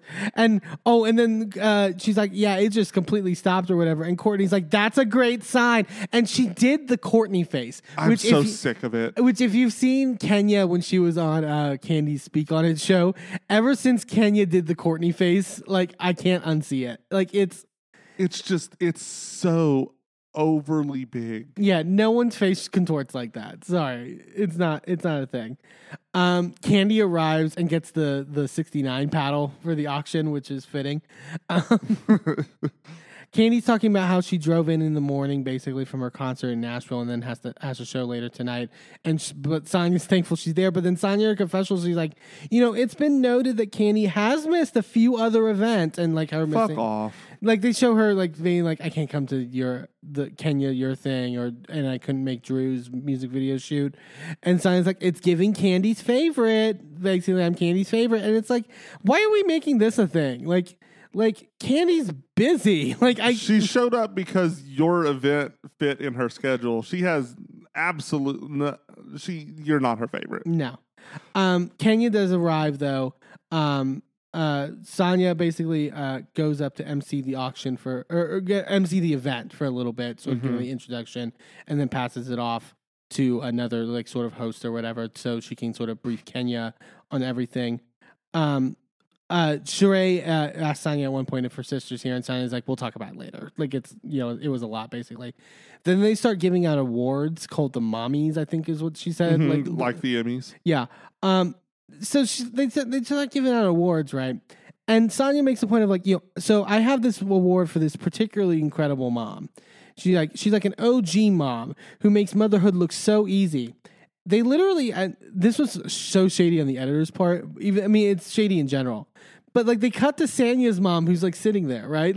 So it's and then she's like, she's also a glamma. It's oh, you're doing all this for Sheree, and your mother is right there. Also, Sheree, who has not had a child in the home in how long? I know, right? It's I don't get. But she brings out Cairo. Cairo's a whole ass man. Yeah, I don't get it. Cairo comes out though to bring out the award and sort of give it to Sheree, and Sheree's real excited, and she's because Cairo normally isn't a public speaker and stuff like that, so it was big for him. So yeah, it was nice. Sonya, like I mentioned, briefs Kenya on everything with the auction. Basically says their goal. She's like, "What's the goal?" And she's like, "The goal is $50K." And Kenya's like, "$50K? There's 50 at this table with the cast table." So Kenya goes up to do the auction. Marlo says in her confession, because I love Kenya Moore. I love Kenya Moore. I'm a Kenya Moore stan. I'm a Kenya Moore apologist. Did not love this dress. Yeah. I also, maybe it was the leather gloves with it, I think was kind of a weird touch to me. But it wasn't the greatest. But she looked a little bit like a loofah. Very loofah-esque. Marlo in her confessional though says you know when the house landed on the witch and the Wizard of Oz and the ruby red slippers crumple up, that's what Kenya looks like. And I'm like, that's not what happened in the Wizard of Oz at all. I've seen that movie so many times. I wore out the tape. In fact, the slippers stay intact. They literally disappear off of the feet of the dead witch and appear on Dorothy's feet, and then the legs shrivel. Yeah. There's no shriveling of the red ruby slippers. Um, Get your facts right. Marlo. Kenya is hyping up the crowd, and then basically is like, you know what? We're not raising 50,000. We're raising 100,000 because there's 50,000 at this table. And Sonya's like, oh God, like, you know. And Drew's sitting there doing the math. She's like, how much is that? That's 7,000. You got your 7,000. You got your. Her and Candy are like, you got your 7. I got my 7. So they start. Candy gives her money and stuff like that, and they all sort of like go through everything. Kenya was really great on the mic. How about She by Sheree? I know she sold a lot of joggers. And then she even tries to get it from Marlo. She's like, come on, Monty. I know you got $5,000 in your bag right now. And, Marlo does her 5,000. And it's like, yeah, don't worry. I always for charity. And Kenya in her confessional, she'll have to get some more rentals at La eBay to pay for this. Because I'm not sure she'll come up with the money somehow. La eBay. Courtney only donated $2,500 when everyone else at the table was donating $5,000. Well, she's not getting the full paycheck. Honey. Yeah, but Moneta paid $5,000. And speaking of Moneta, yes, because Moneta is a booked and blessed choreographer, right? But you were pointing like Courtney lifts her paddle, and Moneta goes, "No, that's mine." Oh, that was great. It's like blink if you miss it, but yeah, it's really, really funny. So Sonya concludes basically like, Kenya's worth all that damn trouble at the end of the day. It's like, yeah, maybe a thank you, maybe a yeah. And they end up raising 78,000. So not the 100,000, but still almost $30,000 above their original goal. That's huge. Yeah. So it's a good success at the end of the day. And basically they all leave together, excited about their trip to Portugal and everything that happens there. So yeah, make sure you get that donation from Sheree in cash, because the check might not go, and then an invoice will just get ignored. Sonya will probably just forgive her for it. Probably. We do also get the mid-season trailer, and there was a lot in that mid-season trailer. Yeah. Including, speaking of lesbians, we talked about lesbians on Drag Race. I did not know about any of that Drew stuff. That was completely under the radar. Yeah, that was a lot. So yeah, and we'll definitely be seeing more of the Drew Ralph stuff. So that should be very, very interesting to see. Overall, and it was an okay episode, kind of a filler episode, I think, for the most part of Atlanta. I'm hoping it picks up in the second half of the season at the end of the day. But we're going to take a quick commercial break though, and when we come back, we're going to be talking Real Housewives of Orange County. Don't go anywhere.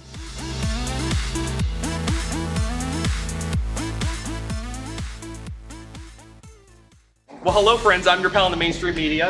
And I'm the Riz. And, Riz, it takes years of strenuous, dedicated training before you're worthy to step inside a professional wrestling ring. But it takes even more time to develop complex, highly astute opinions about professional wrestling. Am I right? That is correct. Yes. And you know where we can find that? Yes. On the Wrestling Mayhem. That's right.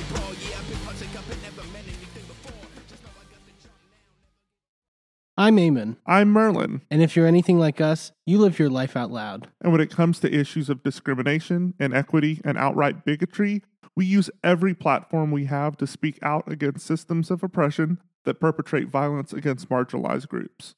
That's why we are so proud to wear designs from the Survivors Know merch store.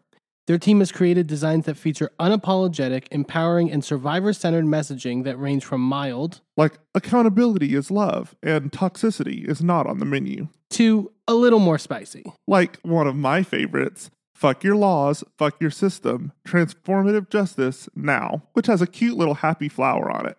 Each design is available on a variety of items from t-shirts and hoodies to bags, blankets, magnets, and even stickers. And as more items become available, the options will continue to grow. 100% of the proceeds go back into supporting the amazing work done at Survivors Know to support survivors, workers, and survivor advocates by organizing, challenging the status quo, and creating alternatives to the systems that fail us. Support Survivors Know by shopping today at survivorsknow.threadless.com. That's survivorsknow.threadless.com. Sidekick Media Services. We are your sidekick in business for social media, video production, and more.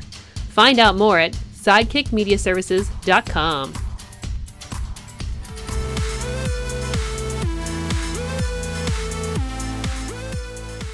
Welcome back to A Gay It Is MB. Let's head on up to Montana, where the girls get a little ballsy and do some whitewater rafting on Real Housewives of OC. Oh, we will get to it. We will get to it. This episode of OC was really good. It's been good all season. I've loved this Montana trip. I've loved it's It's really good. It's hitting on all cylinders. We come back in the episode from Heather consoling Gina in the trailer about Gina's breakdown essentially, and Heather reiterates the Travis thing about I don't think this is something you need to tell Travis, and Gina literally, this will come and play later because I have issues with Gina. Gina tells Heather, "I don't disagree with you." I have the same issues with Gina, I think, that you do. This seemed like I was like, Gina, what are you doing by the end of this episode?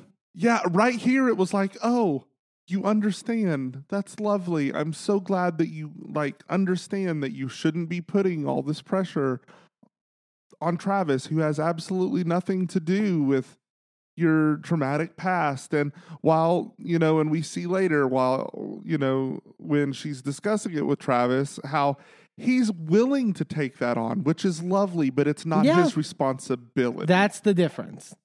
We'll get to that. Heather basically tells Gina, it likely means that, you haven't really dealt with it at the end of the day. Yeah. And Gina says at one point, I don't want to have to acknowledge the fact that I'm still struggling with this. Right. Yes. But the thing is, I think she falls in, if that's true, I think that she then ends this episode by sort of falling into sort of a bad coping mechanism for it, which is then to, instead of deal with it, throw someone else under the bus. Yep. Gina basically talks to her confessional it it'll still trigger things. She's like, I recently attended a wedding at a church, and my wedding was at a church, and so there, that is the most if it's that minute, really, I once ate McDonald's with him, so every time I see the Golden Arches, I just, yeah, it's what? That's a problem.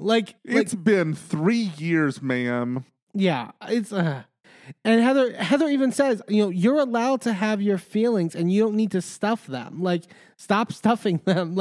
It's not that she wants you to fucking hold them all in and just get over it and just whatever. It's she just wants you to express them in the right avenue and in a healthy manner, so where it doesn't affect your life like this. And part of the issue, I think, is because Gina needs a villain to place her anger and frustration on. Mm-hmm. And because she's not willing to do that with Matt anymore, because she's to a certain degree forgiven him. Right. Now she doesn't know what to do with those feelings. It's you can be angry and it not be directed at someone. You can forgive someone from the hurt that they caused you and still be hurt. Mm-hmm. That's okay. But you have to be willing to put that anger on a situation and put that anger on, you have to be able to assign the placement of that anger, and she's not. She's able to only put it on a person. So the second that Heather became, even slightly adversarial, right, she put all of that anger onto Heather because it was easier than dealing with it in a healthy way. Yeah.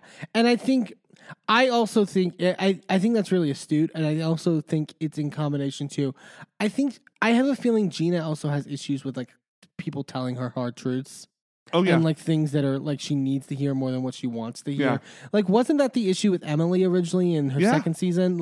She was I just want you to be present for me and just validate everything I'm saying. And it's no, but if I feel I need you to guide you a certain way. Because Emily doesn't sugarcoat shit. Yeah. She's a slap you upside the back of the head type person. And she's had to modify the way that she deals with Gina because Gina won't accept hard truths. And it's like, I get that. Like, sometimes you do need someone to just Listen. be there and listen and to validate you. But there is a difference between validating your feelings and also like giving you a pass, like and yes, enabling your bullshit. Yeah. Like, you could say it is perfectly valid to feel that way, and your feelings are valid, but the actions you are taking because of those feelings are fucked up, and you need to reassess this. right, exactly. Heather and Gina hug, and Gina goes, "I smell like a fish." Funny moment. They all go change into their pajamas in their tents, and Tamara's telling Shannon about the conversation that she had with Jen and that it went well. And that, you know, but then also Tamara whispering as if she's not fucking mic'd. Like, first off, goes, by the way, he's not the only married woman he fucked in my gym. It's like, Tamara! Tamara is just like, I can't with her these last couple episodes. It's like in the best way, but also in the worst way. But also to validate, like, I believe in telling my friend all these things, as I then trickle out more information that I'm not directly telling her. Like, come on. But you also know it's going to make it to air. Right, exactly. Tamara's not fucking stupid. She's been on this show for 8 million years. Yeah. Tamara's like, if I didn't care about Jen, I wouldn't say anything. It's like, okay, well then say everything then. Mention it all. Mention it all, literally. Heather then suggests that they smoke a joint. That was the best bad idea I have ever seen in my life. Yeah, I love Heather as the pothead. It's nice. Good. It's a nice little quirk. They all start eating. Jen is also wearing high heels with her pajamas in the fucking grass. It's like perfect. Shannon tells Gina, you know, I hope I didn't mean to upset you because of the conversation. Gina's like, you know, it's not the reason I'm upset. Like, but like it has nothing to really do with you, essentially, Shannon. In that regard. But yeah, and then they're all just sort of commiserating around the fire, and Tamara just goes, suddenly I'm very stoned. And Heather's like, you're fun stoned. You need a brownie. They all basically, like, Tamara's like, so are we sleeping out here in the tents? And everyone's like, no. Absolutely not. Not I don't know why happening. anybody thought this was happening. And Tamara's like, fine, let's go back to the villa.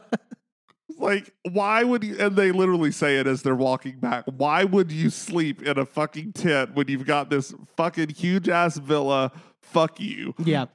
They start smoking more, and it's just this like hazy compilation of like Gina's like pouring champagne down like Tamara's butt crack. Like, yeah, it was so weird. Yeah, it was a lot. But it was fun. Heather wakes Shannon and Tamara up the next morning, though, and Shannon keeps talking about, like, there was an animal in my room. So, like, not just an animal, not a specific animal, not like a, yeah. She was like, and it went across the floor. I was like, Shannon, what are you hallucinating? Is what are you talking about? Jen then FaceTimes Ryan, you know, to sort of be like, yeah, the trip's going well, but it's also, you know, had some like down points and stuff like that. And she really breaks down in front of him. And, you know, it's just like the stuff with Tamara and just like that. And, you know, she really started to question whether Tamara's her friend. You know, Ryan says like, you know, well, maybe the friendship's not for you or whatever. Like, you know, and like, so, and they'll kind of come into play later. But she also specifically said, I'm not going to tell him about the accusations that she has made on this trip. I'm going to wait and say that in person. And to me, that speaks more to her opinion of him. Yes. Because if she felt like he was someone she couldn't trust, then she would have told him over the phone. That's a good because point. it would have kept her safe. Because she could just hang up. Mm-hmm. She's several states away. Like, there's no danger of him blowing up or anything. She can just hang up and be done. And then by the time she gets home, he'll have cooled off. Right. But it says a lot to me about Ryan that Jen was like, I'm going to wait and tell this to him in person because he deserves this to be face to face. You know, this is not something you talk about over the phone. Like, that to me speaks to the level of safety and trust that she feels with him, which again, more in my opinion, speaks to the truth of the matter as far as how he has behaved in this relationship. Right. Yeah. They all divide up as a group. Half of them are going whitewater rafting and the other half are going to go fly fishing. Tamara, Taylor, and Jen are going rafting, and they meet up with Kevin. Or Jen keeps calling him K-Dog. Their instructor, and they're like, he looks 15. Like, we're gonna die on this trip. Yeah, he reminds me a lot of what's his name from Tyler from Big Brother. Yeah. Big Brother 20. Yeah, Big Brother 20. He reminds me a lot of Tyler. He's got that same hair. Yeah, it's like Tyler on HGH. Yeah. Yeah. Heather, Shannon, and Gina are going fly fishing though. The fly, I forgot what his name, but the guy who's teaching him how to fly fish is like, I got these waders, which are like, I guess for the fishing. And Heather's like, oh, are they cute? Oh, I thought he meant waiters, like staff, like staff that's gonna like tend to us in the fucking like lake. Like what? What are they supposed to do? Bring you champs? Such like. But also, your waiters could be cute. Like, they're articles of clothing. They could be cute and have little flowers on them. Sure. Or, whatever. There's a couple, like, really pretentious moments from Heather this episode, and that was definitely one of them where it was I like Heather being, like, unoffensively pretentious. Yeah. Because she's always pretentious when it's things that don't matter and it's not talking down to people. It's just... She does kind of make a comment in her confessional, though, after this of like, there's waiters and waiters. I think diction needs to be taught better at the schools in Montana. And it's like, but he said waiters, first off. And two... You assumed the poor diction was waiters and not waiters. That's on you, Heather. Yeah. And so it's like, that was a little condescending for my liking. But at least she did it in the confessional and not to his face. That's the thing. That's the type of rich I like. You're nice just be nice to my face. I know that you could be shit talking me about how poor I am, in your own home, but like, yeah. Well, and it's never poor. It's always poor. Poor. Oh, poor poors. They're hitting the whitewater rafting trip. They're hitting the rapids at like real big pace, and like Kevin had like instructed them like, okay, so Tamara and Jen, you're on one side, you have to paddle at the same time basically, and we all have to be like synchronized or whatever. Tiny ass Taylor on the one side by herself. But as soon as they hit the fucking rapids, Tamara just gives up and is just like not doing it, and just like this is not a roller coaster. Put your arms down. And just ends up screaming, and Taylor's just going, paddle, fucking paddle. It's like screaming at Taylor. You have to fucking battle. It's great. And then the fly fishing they're not as successful at, and then there's like a good what feels like 3 minutes of them just struggling to get out of the lake. All of them. Shannon's like, "Can I use this as my cane?" Yeah, I mean the fly fishing bit is almost them flying off their feet because literally all of them have trouble staying up. And like Heather falls and Shannon tries to pick her up and then Shannon falls and then like it's like a mess. It's a complete fucking mess. I think it was Gina that fell and said, "Oh, it's all in my pants." Yeah, it's great. And then the rafting trip like has settled down slightly, but then Taylor turns around and she's like, This guy's balls are out, and like it's fully like pixelated on the screen. Like his balls are out. Jen in her confessional was like, it was like purple and looked like cold and shriveled. Oh man! And I love Taylor like breaking because Taylor's been trying to be quiet about it and like be coy. She's like, and then they start talking and they're like, sandwiches for lunch. I wish they would give us like, I don't know, like spaghetti and meatballs or something. Like very like trying to like. It's like, how can I make them break right now? It's great. She kept making so many sly remarks like that. It was funny. Yeah. They get ready for their last night in Montana for their dinner. Tamara is curling Shannon's hair in the bathroom or whatever. Heather like goes in to get like a curling iron or whatever. Apparently, this was like a very crucial scene. We would later find out it was so innocuous. That It was like so like random. It was like what? And then like so Heather leaves, and then Tamara makes a comment to Shannon of, "I can add this to my IMBD," and like. I'm like, okay, Tamara, you're really proving the point you didn't shit talk Heather at that lunch, right? Yeah. You're really proving it. They all start to sit down for dinner. Again, the Malibu slander. Jen goes, I'm going to do a Red Bull in Malibu. And Heather goes, really? It's delicious, Heather. Come on. It tastes like college and regret. Exactly. Someone pours like water from like a glass pitcher, and like we found out that the sound of like water being poured from a pitcher like really triggers Tamara. But it's not even just water; it has to be ice water. It's the ice. It's cubes. The like, and it's clearly like the ice that's like half melted. Yeah, yeah. It's like It's a very specific trigger. Yeah. It makes sense though. I can understand it. They go through their sort What is that a reference to? Because I missed it. Which the ice in the glasses. Why is that a trigger? Oh, she just says she hates the sound. Like she's like, that's not a trigger. Yeah. That's not what a trigger is, Tamara. No. She when she was 5 years old, and I thought maybe it was a reference to like a really bad fight from an earlier season, and she was like doing a callback thing. Oh. But it's like I figured you would know because you have Housewives Rolodexes in your head. The only thing about like a pitcher of water I can think of is the Married to Medicine fight. What about your lesbian relationship? Oh, I can't wait for that shit to come back and Phaedra to be on it. I'm so excited for Phaedra. They all go over their highs and lows, right, of the trip. Mm-hmm. What do they call them? Pits and peaks? Peaks and pits? Gina had a word for it. It's something like that. Call it a rose and thorn. We know we're on Bravo. That's the standard Bravo terminology. It's a rose and a thorn. Yeah.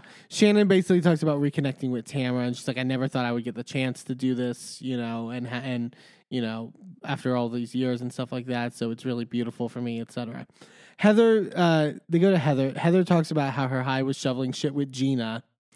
And the way she says it, she's like, because, it's good to do stuff like that and to remind you, how hard everyone works and that it takes all these people doing different jobs to give us beautiful food and lives. And everyone's like, I got what she was saying. She was like, hey, we should appreciate people that are like doing all these jobs every day, and like we shouldn't take this shit for granted because it's like hard work. She then says, we all have our place in the world. And it's like, okay. All right. Like, I understood the sentiment, but girl. It very was like, we all have our place. And mine is in a beautiful castle with a champagne room and and a private chef. Heather then says that talks about her low, and then like starts to get teared up, and she's like, and then it was so weird because Tamara and Shannon were so confused. She's like, because she starts bringing up, we first met 8 years ago, Shannon. And, it was, all the things that happened and sort of there. And like, I was at a strenuous time with Tamara at the time, and I had felt really left out because you and Tamara had become friends. We see all like the flashbacks and stuff like that.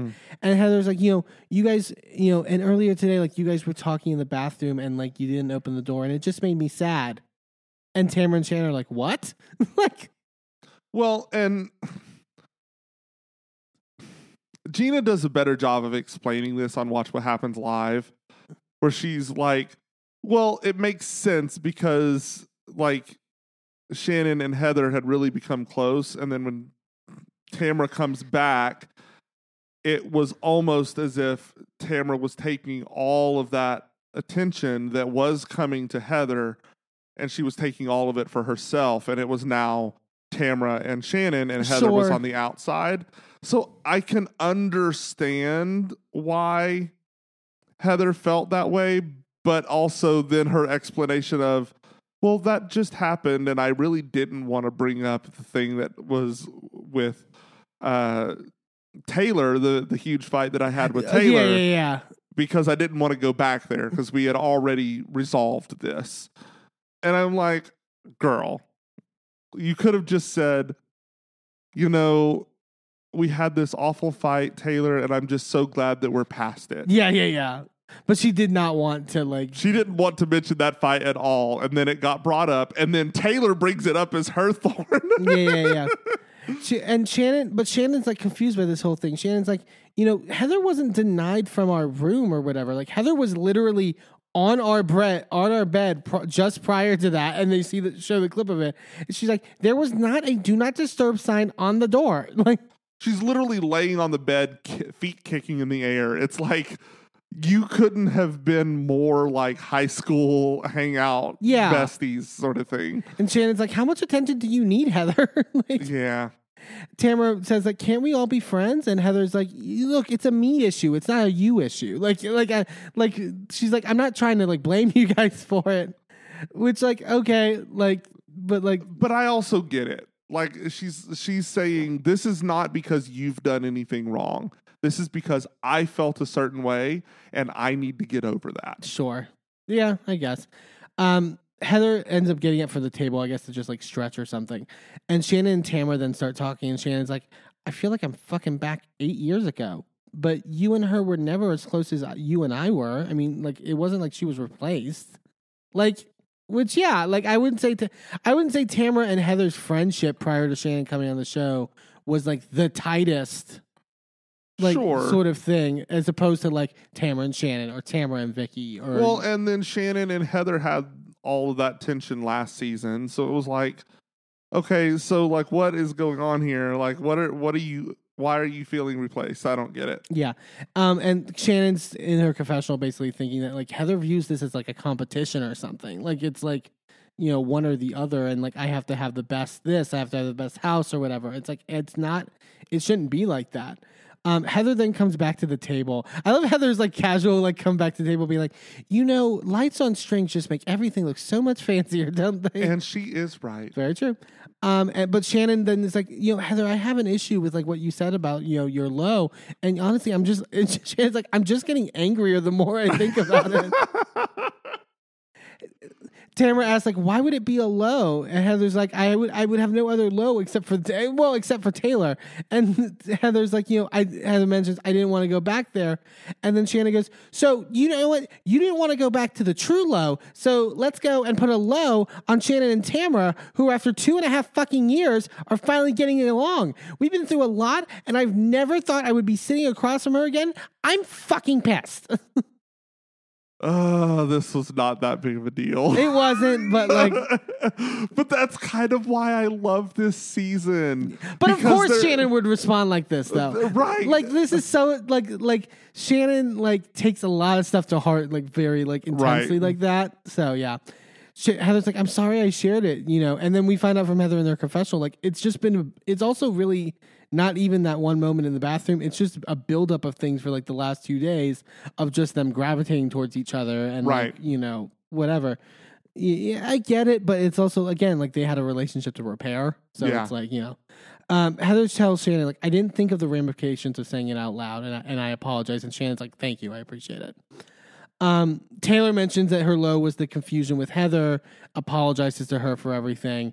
Heather's like, yeah, I mean, you know, I you know, did the script reading with you out of the kindness of my heart and all that stuff. You know, just in the future, talk to me instead of everyone in the friend group. And I'm like, okay, but that, like, yes, could Taylor have talked to you about her feelings directly, which she ended up doing in the first night on the trip, technically. But like, instead of going around to other people and talking to Tamara, yeah. But also Heather could have said, hey, so put me in touch with your producer right. and we'll get everything squared away so that I can talk with details. It's like, you also need to communicate too. Yeah, like clearly she doesn't know what she's doing. Like, if you know that she doesn't know what she's doing or you have some inkling, just drop so put me in touch with the right person and we'll figure out if it works. Yeah. Instead of just blowing it off like it's not a real thing. Exactly. Jen basically is like, I had a really great time bonding with you guys and making new friendships. And, you know, my low was just some of the bad stuff. And she's like, Gina, I really hate that, you know, I'm such a trigger for you. in all this. And Gina's like, I understand. Like, it's complicated because I feel bad that you feel bad, essentially. Tamara then asks Gina if she misses her life with Matt. And Gina's like, it has nothing to do with Matt. It has something to do with Matt. Yeah. And starts crying again. But it's like, again, it's like, are you just saying this to tell yourself that, like, it's, Like I was saying, she's trying to convince herself that she is no longer upset with Matt because she has forgiven Matt. Yeah. And she has moved forward and has a different relationship with him now. But it's like, girl, you still need to own the fact that there's some negative emotions there. And he needs to own the fact that he caused that. Right. Yeah. She's like, it was just that the rug was pulled out, and she's bawling at this point. The rug was pulled out from underneath me, and I didn't have time to process it. And Shannon's like, Gina, like, I really want you to work through this. I want you to, get to the other side. I just worry that, with Travis and stuff like that, how he'll handle, like, and then like, she's like halfway through the sentence, and Heather goes, put up with it, and she's like, that's what I said last night. And then Gina goes, don't say put up with it, Heather. These are my feelings. Yeah. And I'm like, oh, what the fuck? Like, I get why Gina was upset with that phrasing, but also it was clearly just poor phrasing. Yeah. And then, but in her confessional, she's like, it'd be one thing if it was just like a moment thing, but it's like, then in her confessional, she goes like, I mean, I am surprised and hurt that Heather hasn't seemed to have any concern for me about last night. And then they do this flashback of Heather, like, the night before where she's just hanging out with everybody because they're fucking high off their asses. Yeah, they show that later in the conversation with Travis. It's like, what did you want her to do? Like just console you I'm not trying to minimize you, but like console you like a baby? Like what? Like she was floating in the rafters. You were like sitting in the couch cushions. What did you want? Yeah. Like, she continues her confessional. She's like, it's like she's referring to Heather. It's like she's making a total spectacle of my issues and my problems. I'm now questioning if Heather truly is my friend or not. How is Heather making a spectacle of it? Gina, I know that you're on a reality television show. Yeah.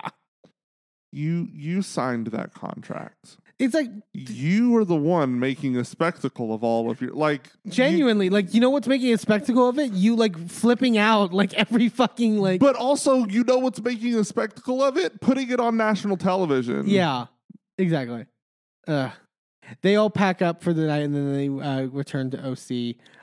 We are back there and we see that Tamara and Eddie are going on a hike. Oh boy. Yeah. We found out a little bit that sort of what Eddie's going to be doing in the transition now that Cut Fitness is closed. I forgot they have their CBD company, Vina.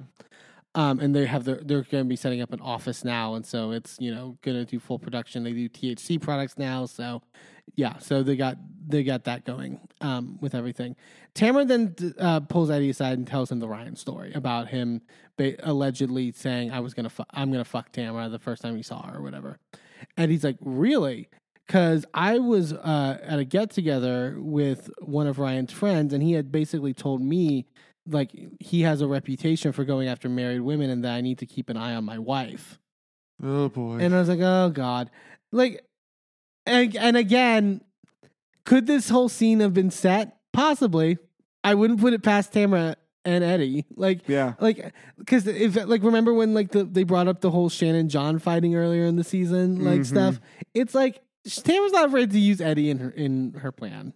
I'll just say that. Tamara also tells Eddie that Ryan has already cheated on her. Which is, again, not true. Well, yes. Because she's talking about the time that they were on a break. They were no longer together. Right.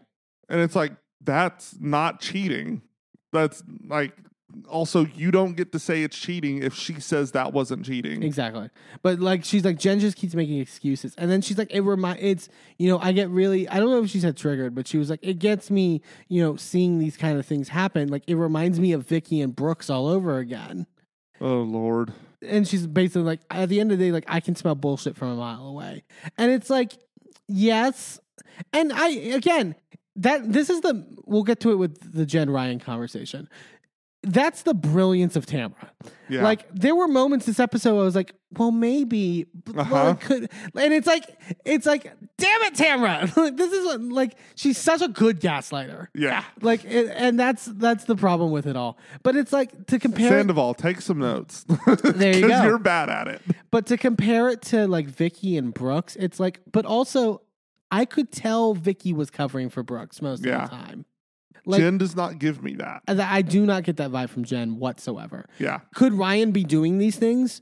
Yes. Could she either not know about it or, be hiding, be, putting certain things in the back of her mind and being like, well, that's not a big deal or whatever? Possibly. That's possible. I don't think she's outright lying. Yeah. I don't see that as a possibility.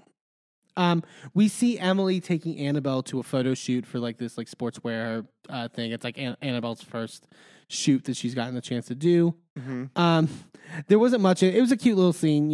Emily's proud of her and all that stuff. Emily does make a comment about like, I would love to be the new Yolanda and Gigi, but considering that my husband's 5'7", I'm like. Shane. Oh, Shane. We just see like the next scene of Emily and Annabelle, and it's Emily just shoving almonds in Annabelle's mouth. Remember? You do not want to be the Yolanda. No. Emily, no. You are way better than Yolanda. So now we go to Jen and Ryan over at Ryan's house, where Jen then decides to have this conversation with Ryan about everything. She's like, the environment was great. It was, great atmosphere in Montana and all that stuff. But then, then tells her about the Tamara comment. And Ryan's like, is she joking? Like, I couldn't tell with his reaction. He didn't come off like he was lying. Yeah, it came off as real. I really would have expected him to be extremely defensive or deflective or trying to like, or shifting the blame or something. But he never did that. Like, he didn't do any of the standard lying techniques. Right. He just said, no, that's not, and I'm kind of hurt that she would say that. I feel like I want to know, I mean, we can't really know, but like what his personality was like before the show. Yeah. Because like that, if it was a stark difference, that would have been like a key to me. Yes. But so I don't really know in that regard, but like I didn't, like you said, those certain signs that you mentioned, like I didn't see them. Yeah. So, and Jen basically says that Heather Amin, who is Tamara's friend, was basically like a sister to Ryan for a long time. Tamara even says in her confessional, like it was a certain point where it was like me, Jen, and Heather were the new three amigas, essentially. And that Jen then talks about how Heather would basically like drop these dimes about Ryan, and would frame it as like, I'm looking to protect you and all this stuff. But that, she wouldn't give the full story. And then she would swear that I wouldn't tell Ryan and all this stuff. So at a certain point, we just broke off the friendship and it didn't work out. See, to me, I want to get to know this Heather person a little bit better. Yeah. Because the fact that she apparently has also been in the running to be on the show. That's what and I've that seen. Jen was also in the running back in season 14 to be on the show. Mm-hmm. So it's like, what is this connection? Is there any sort of jealousy here going on? Is there like some motivation to... What's happening? Right, there's something happening in the background here, and I can't quite put my finger on it yet, but there's something, and we'll get it. Hopefully, we get to meet Heather a little bit more. I think she's been on screen, right? Or is it just in pictures? Just in pictures on this season. I don't know if in past seasons she's been at like events or whatever. Okay. But like, I think we need to see her on camera only for like to get a better sense of like what her intentions are. Right. Because and Jen's like, Tamara also said like she hasn't even told Eddie. Ryan's like, I'll tell Eddie, like, because it's not true. Like, yeah, and Jen's basically like, and Jen makes a comment too of like, there's things I could say, but I love her and Eddie so much that I'm just biting my tongue. And I'm like, that's really interesting. I hope the preview for next week where we see the shot of Tamara throwing that napkin in Jen's face, like I'm like, oh, yeah. What caused that? Yeah. I want to see. I'm excited. I'm hoping it's something to do with that. Ryan makes a comment of like I guess this is like a turn of phrase in his mind. He goes, "What's next? Like a bunny in a pot?" And I'm like, what? I don't get that at all. Ryan is like, Ryan says something about like jealousy's a bitch. Like, I just don't have time to entertain like the bullshit of like all this basically. And Jen's basically like, I'm not going to operate in a friendship where Tamara, talks behind my back, doesn't think that I'm telling the truth on certain things, tries to spin my relationship and all that to other people, and then doesn't come to me and tell me things. Like, that's not how I'm going to operate in this friendship. Yeah. Which I agree. We go to Gina's and Travis's, and they're getting the kids down for bed, and they're having dinner. Gina is basically briefing him on everything that happened in Montana. She's like, I'm not fully recovered from Montana, and like, when I found out Emily couldn't make it, I was like, cool, at least I have Heather, but now I'm the most upset with Heather. And she's like, I feel like my friendships are usually very easy. She says this in her confessional. And I have very few extremely close friendships where I let them pass a certain boundary. I don't know if her friendships are easy. No. Like, Emily, I would ask the other people whether those friendships are easy. I mean, look at Emily, look at Shannon, look at like yeah. I would have difficulty being Gina's friend. I think I would have difficulty being Gina's friend for long. Yes. In the good moments it would be great. Yes. But anything beyond that, she is reminding me in this moment of an ex-friend of mine who would never take advice. mm-hmm. And no matter how many times that me and my group of friends tried to give this person advice, never took a lick of it. But she always came to us for advice. Yes. I know what you're talking about. It's very that. Yeah. Gina tells Travis that basically Heather thought that, I shouldn't share the issues I was having with you. And Gina goes like, I saw her point, but then like I went back to the bunkhouse and I didn't want to call you because Heather made me feel like I shouldn't call you. But like Heather didn't text me or call me or check in with me. She didn't even care because Tamara was there. And I'm like, no, she didn't care because Mary Jane was there. There's that, yeah. Yeah. Like I said, she was floating in the rafters, and you were buried under all the couch cushions. You look like Brooklyn Heights hiding from that fucking fight in Untucked. Yeah, but it's like she didn't text me or call me or check in on me hours after she checked on me. I don't like. Like, does she need to check in every hour? Like, is that a thing? I don't get that. She's like, it went from being concerned in the car before to being calculated. And I'm like, what's the calculation? What does Heather get out of it? Yeah, I did not get that comment. Yeah. I didn't understand that at all. And then she's like, and then the next night, she started talking about you and how much can Travis take? And I got fucking pissed. And I'm like, yeah, but it was like you kind of. That's also completely out of context. You cut Heather off as she was just like reiterating Shannon was making a point and Heather was like, I said that in the car. That's literally all she said. Like, I don't know. Gina asked Travis if she should talk to him about these things. And Travis was like, absolutely. Like, it's one of my jobs. And Travis gets a confessional too, which I was surprised by. She's like, Gina had something traumatic happen to her, but I think that she's done a good job to come to terms with that. I'm like, no, she hasn't though, because hasn't. She's breaking down at the side of a church. Yeah, that's not healthy. No, and but that's and it's one thing for him to notice that she is struggling and for him to offer to take that burden for her. It is something completely different for her to turn to him and dump that burden onto him. That is not okay. Yeah. But if he offers to take that, absolutely you should share that with him. But it's not something you should bring to him first. Right. And again, this is also something you need to talk to with a therapist. You need this. Yes. Like, a licensed person needs to work with you on this. Sorry. Travis basically is like, I would be upset if you weren't coming to me about this stuff. And Gina's like, I just want things to stay good. And, she makes it talk about, she does the rug analogy again, but she's like, I'm always worried, it's going to drop essentially.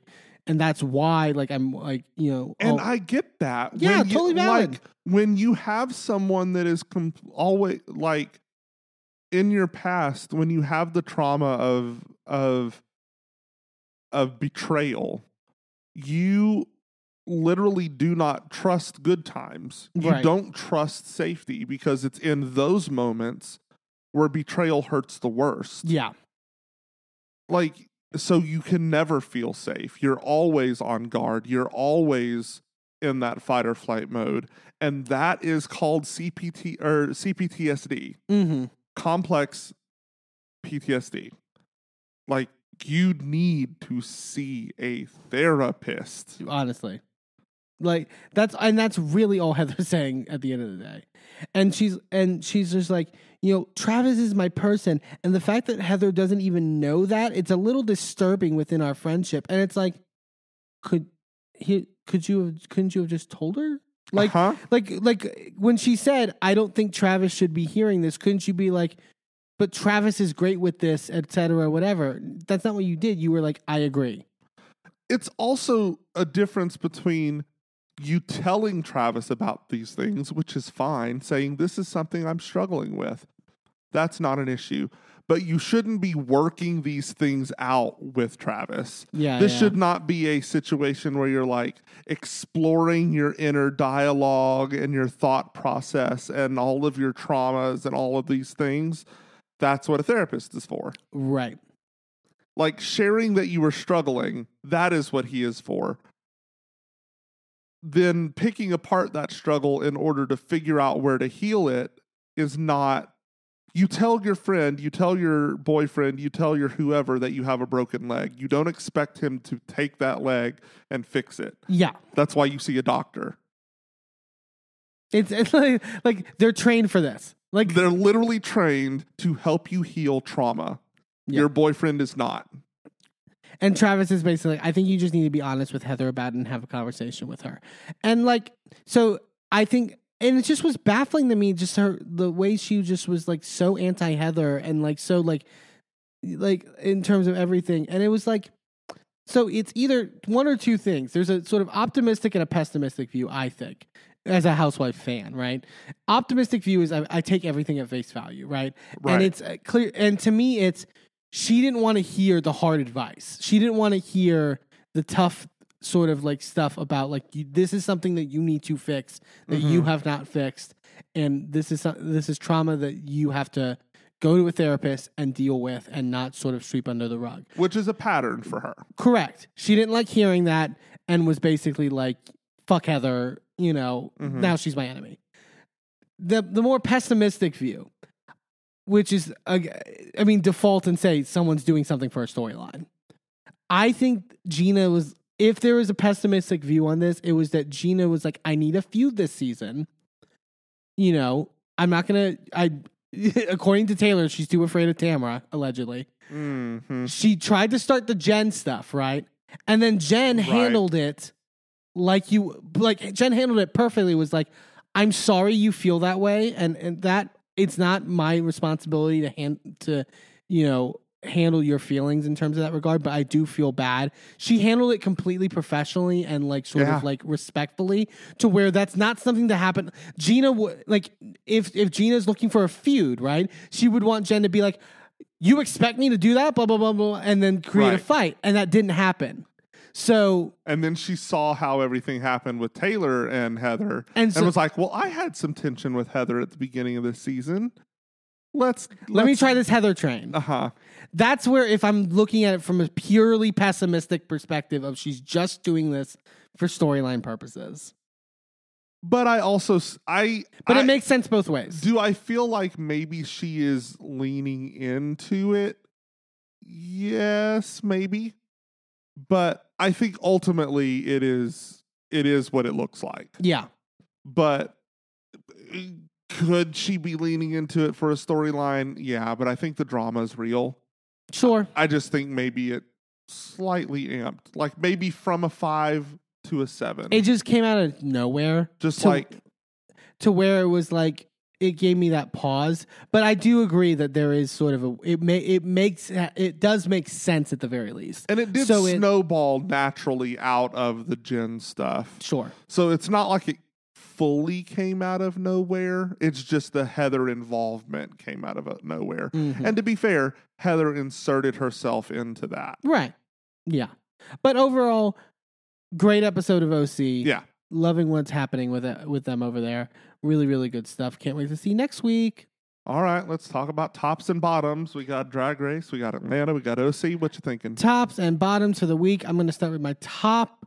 I'm going to give it to Jen over on Ooh, OC. yeah. Jen's been great. I love Jen.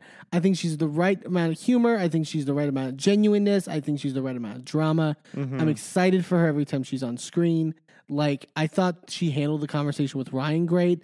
I thought, and if Ryan is terrible, and if Ryan is doing all these things, and is at the end of the day, I'm rooting for her. Right. Like, you know what I mean? Like, I want what's best for her, and that's honestly what's more important to me at the end of the day. So it ends up working out in the end, whether or not it's true. Right. Like, so I really am. I think she's one of the best new additions on Housewives in a long time. Yeah. I think does a really great job on there. My bottom for this week, I'm gonna give it to I'm really gonna give it to the production over on Atlanta. I think that It's so bad. I've nailed it down that like that is the issue. I think we talk around it way too much, like I mentioned before, about like what casting needs to look like and stuff like that. And casting is important, but it's like if the structure is bad, like, you know, it's like I think of the best seasons of Atlanta and the characters that were played out, they just kind of let them play out, and they didn't like, Yeah. you know, they didn't overproduce. They didn't have agendas for the most part. They didn't like, you know, like they let them sort of like run freely in a way that I think is sort of being hampered right now, and they can feel them sort of being hampered. I just realized we didn't even talk about it during the Atlanta thing. The biggest thing of why we had this issue was that during the Kenya commercial, based off of the trailer for the season. Oh, right. They completely cut Cynthia. They completely cut Cynthia's appearance. And I'm like, what the fuck? One, I'm sick of this whole like put stuff in the trailer and then not put it in the season. Yeah. It's annoying the fuck out of me. Like everything in the trailer should be in the season. Period. Right. But like that was one of the things I was most excited for from the trailer was to see Cynthia. Yeah. And particularly seeing Cynthia in Kenya. Yeah. When they had, you know, when they were in a better place. Like, because like the last time we saw them was on Girls Trip 1. Yeah. Where they had that tension and they had that frustration.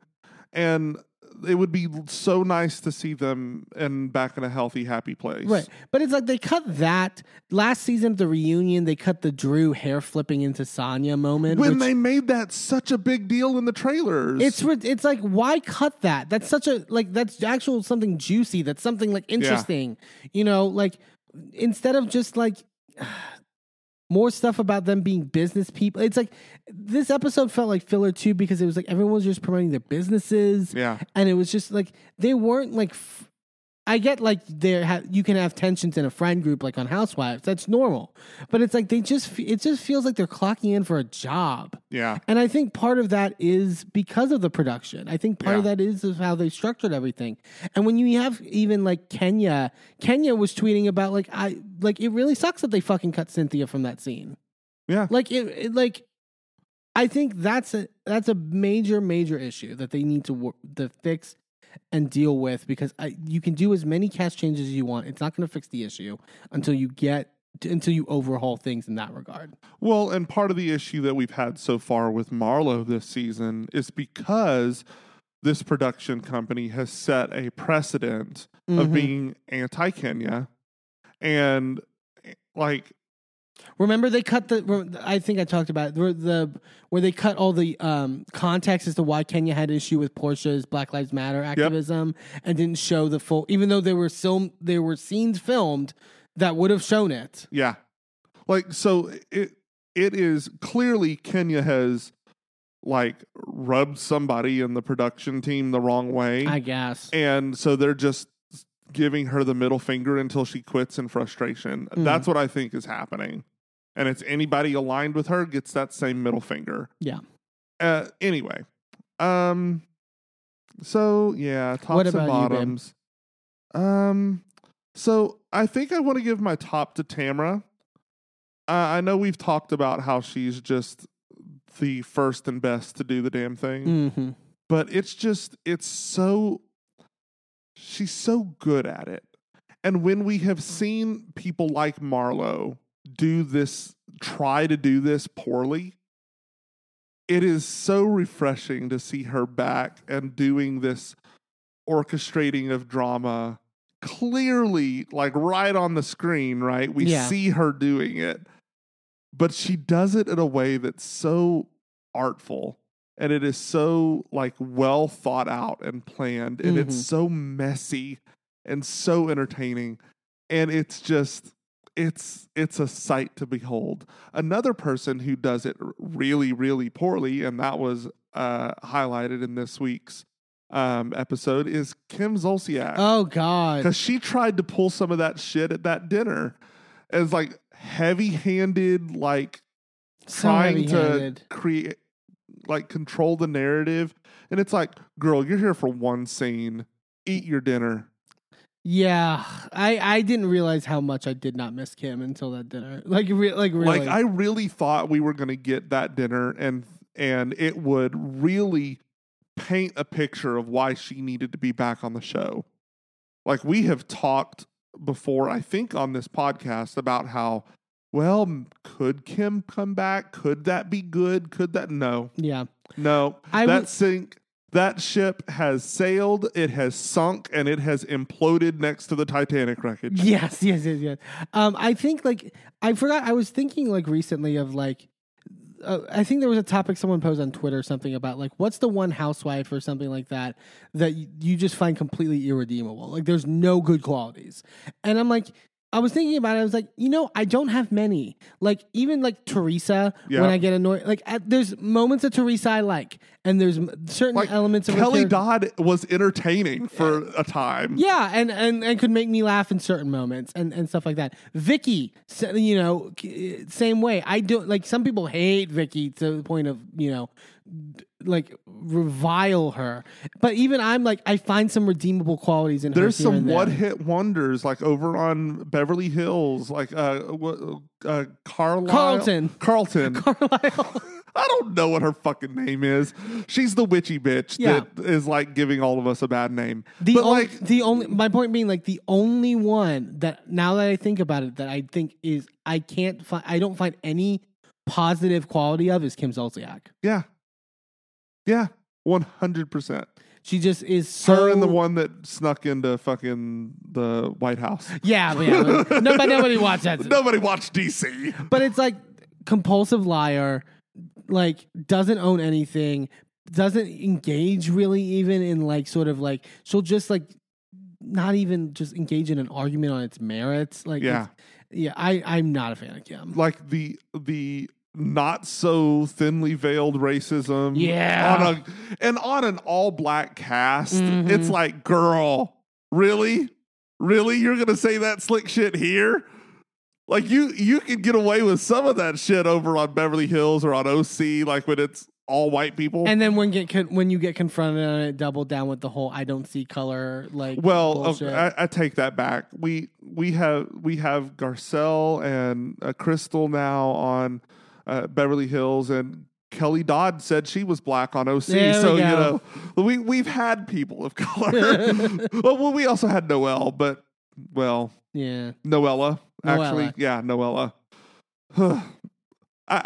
She's another one that I'm like, I don't know if she has redeeming qualities either. But no, she's in that Kelly Ben-Simone camp for me, where I'm like, at least you're crazy. At least, like... Yeah, I mean, that's fair. She is very Kelly Ben-Simone. Oh, man. Can you imagine Noella at Scary Island? Oh, God. Holy shit. Anyway, yeah, like Kim is someone who tries to orchestrate things like Tamra did, tries to follow that script, but does it so poorly. And it's just, it's bad, honey. It's really bad. really bad. Hey, thanks for tuning into this episode of A Gay and His Envy. Join us next time for more of our recaps and hot takes. And be sure to subscribe and leave a review wherever you are listening. And check us out on our social media at A Gay and His Envy on all the platforms. A special shout out to Shane Ivers, who wrote Pulsar, the song we use for our theme. I'm Eamon. I'm Merlin, and we're out. This show is a member of the Sorgatron Media Podcast Network. Find out more at sorgatronmedia.com.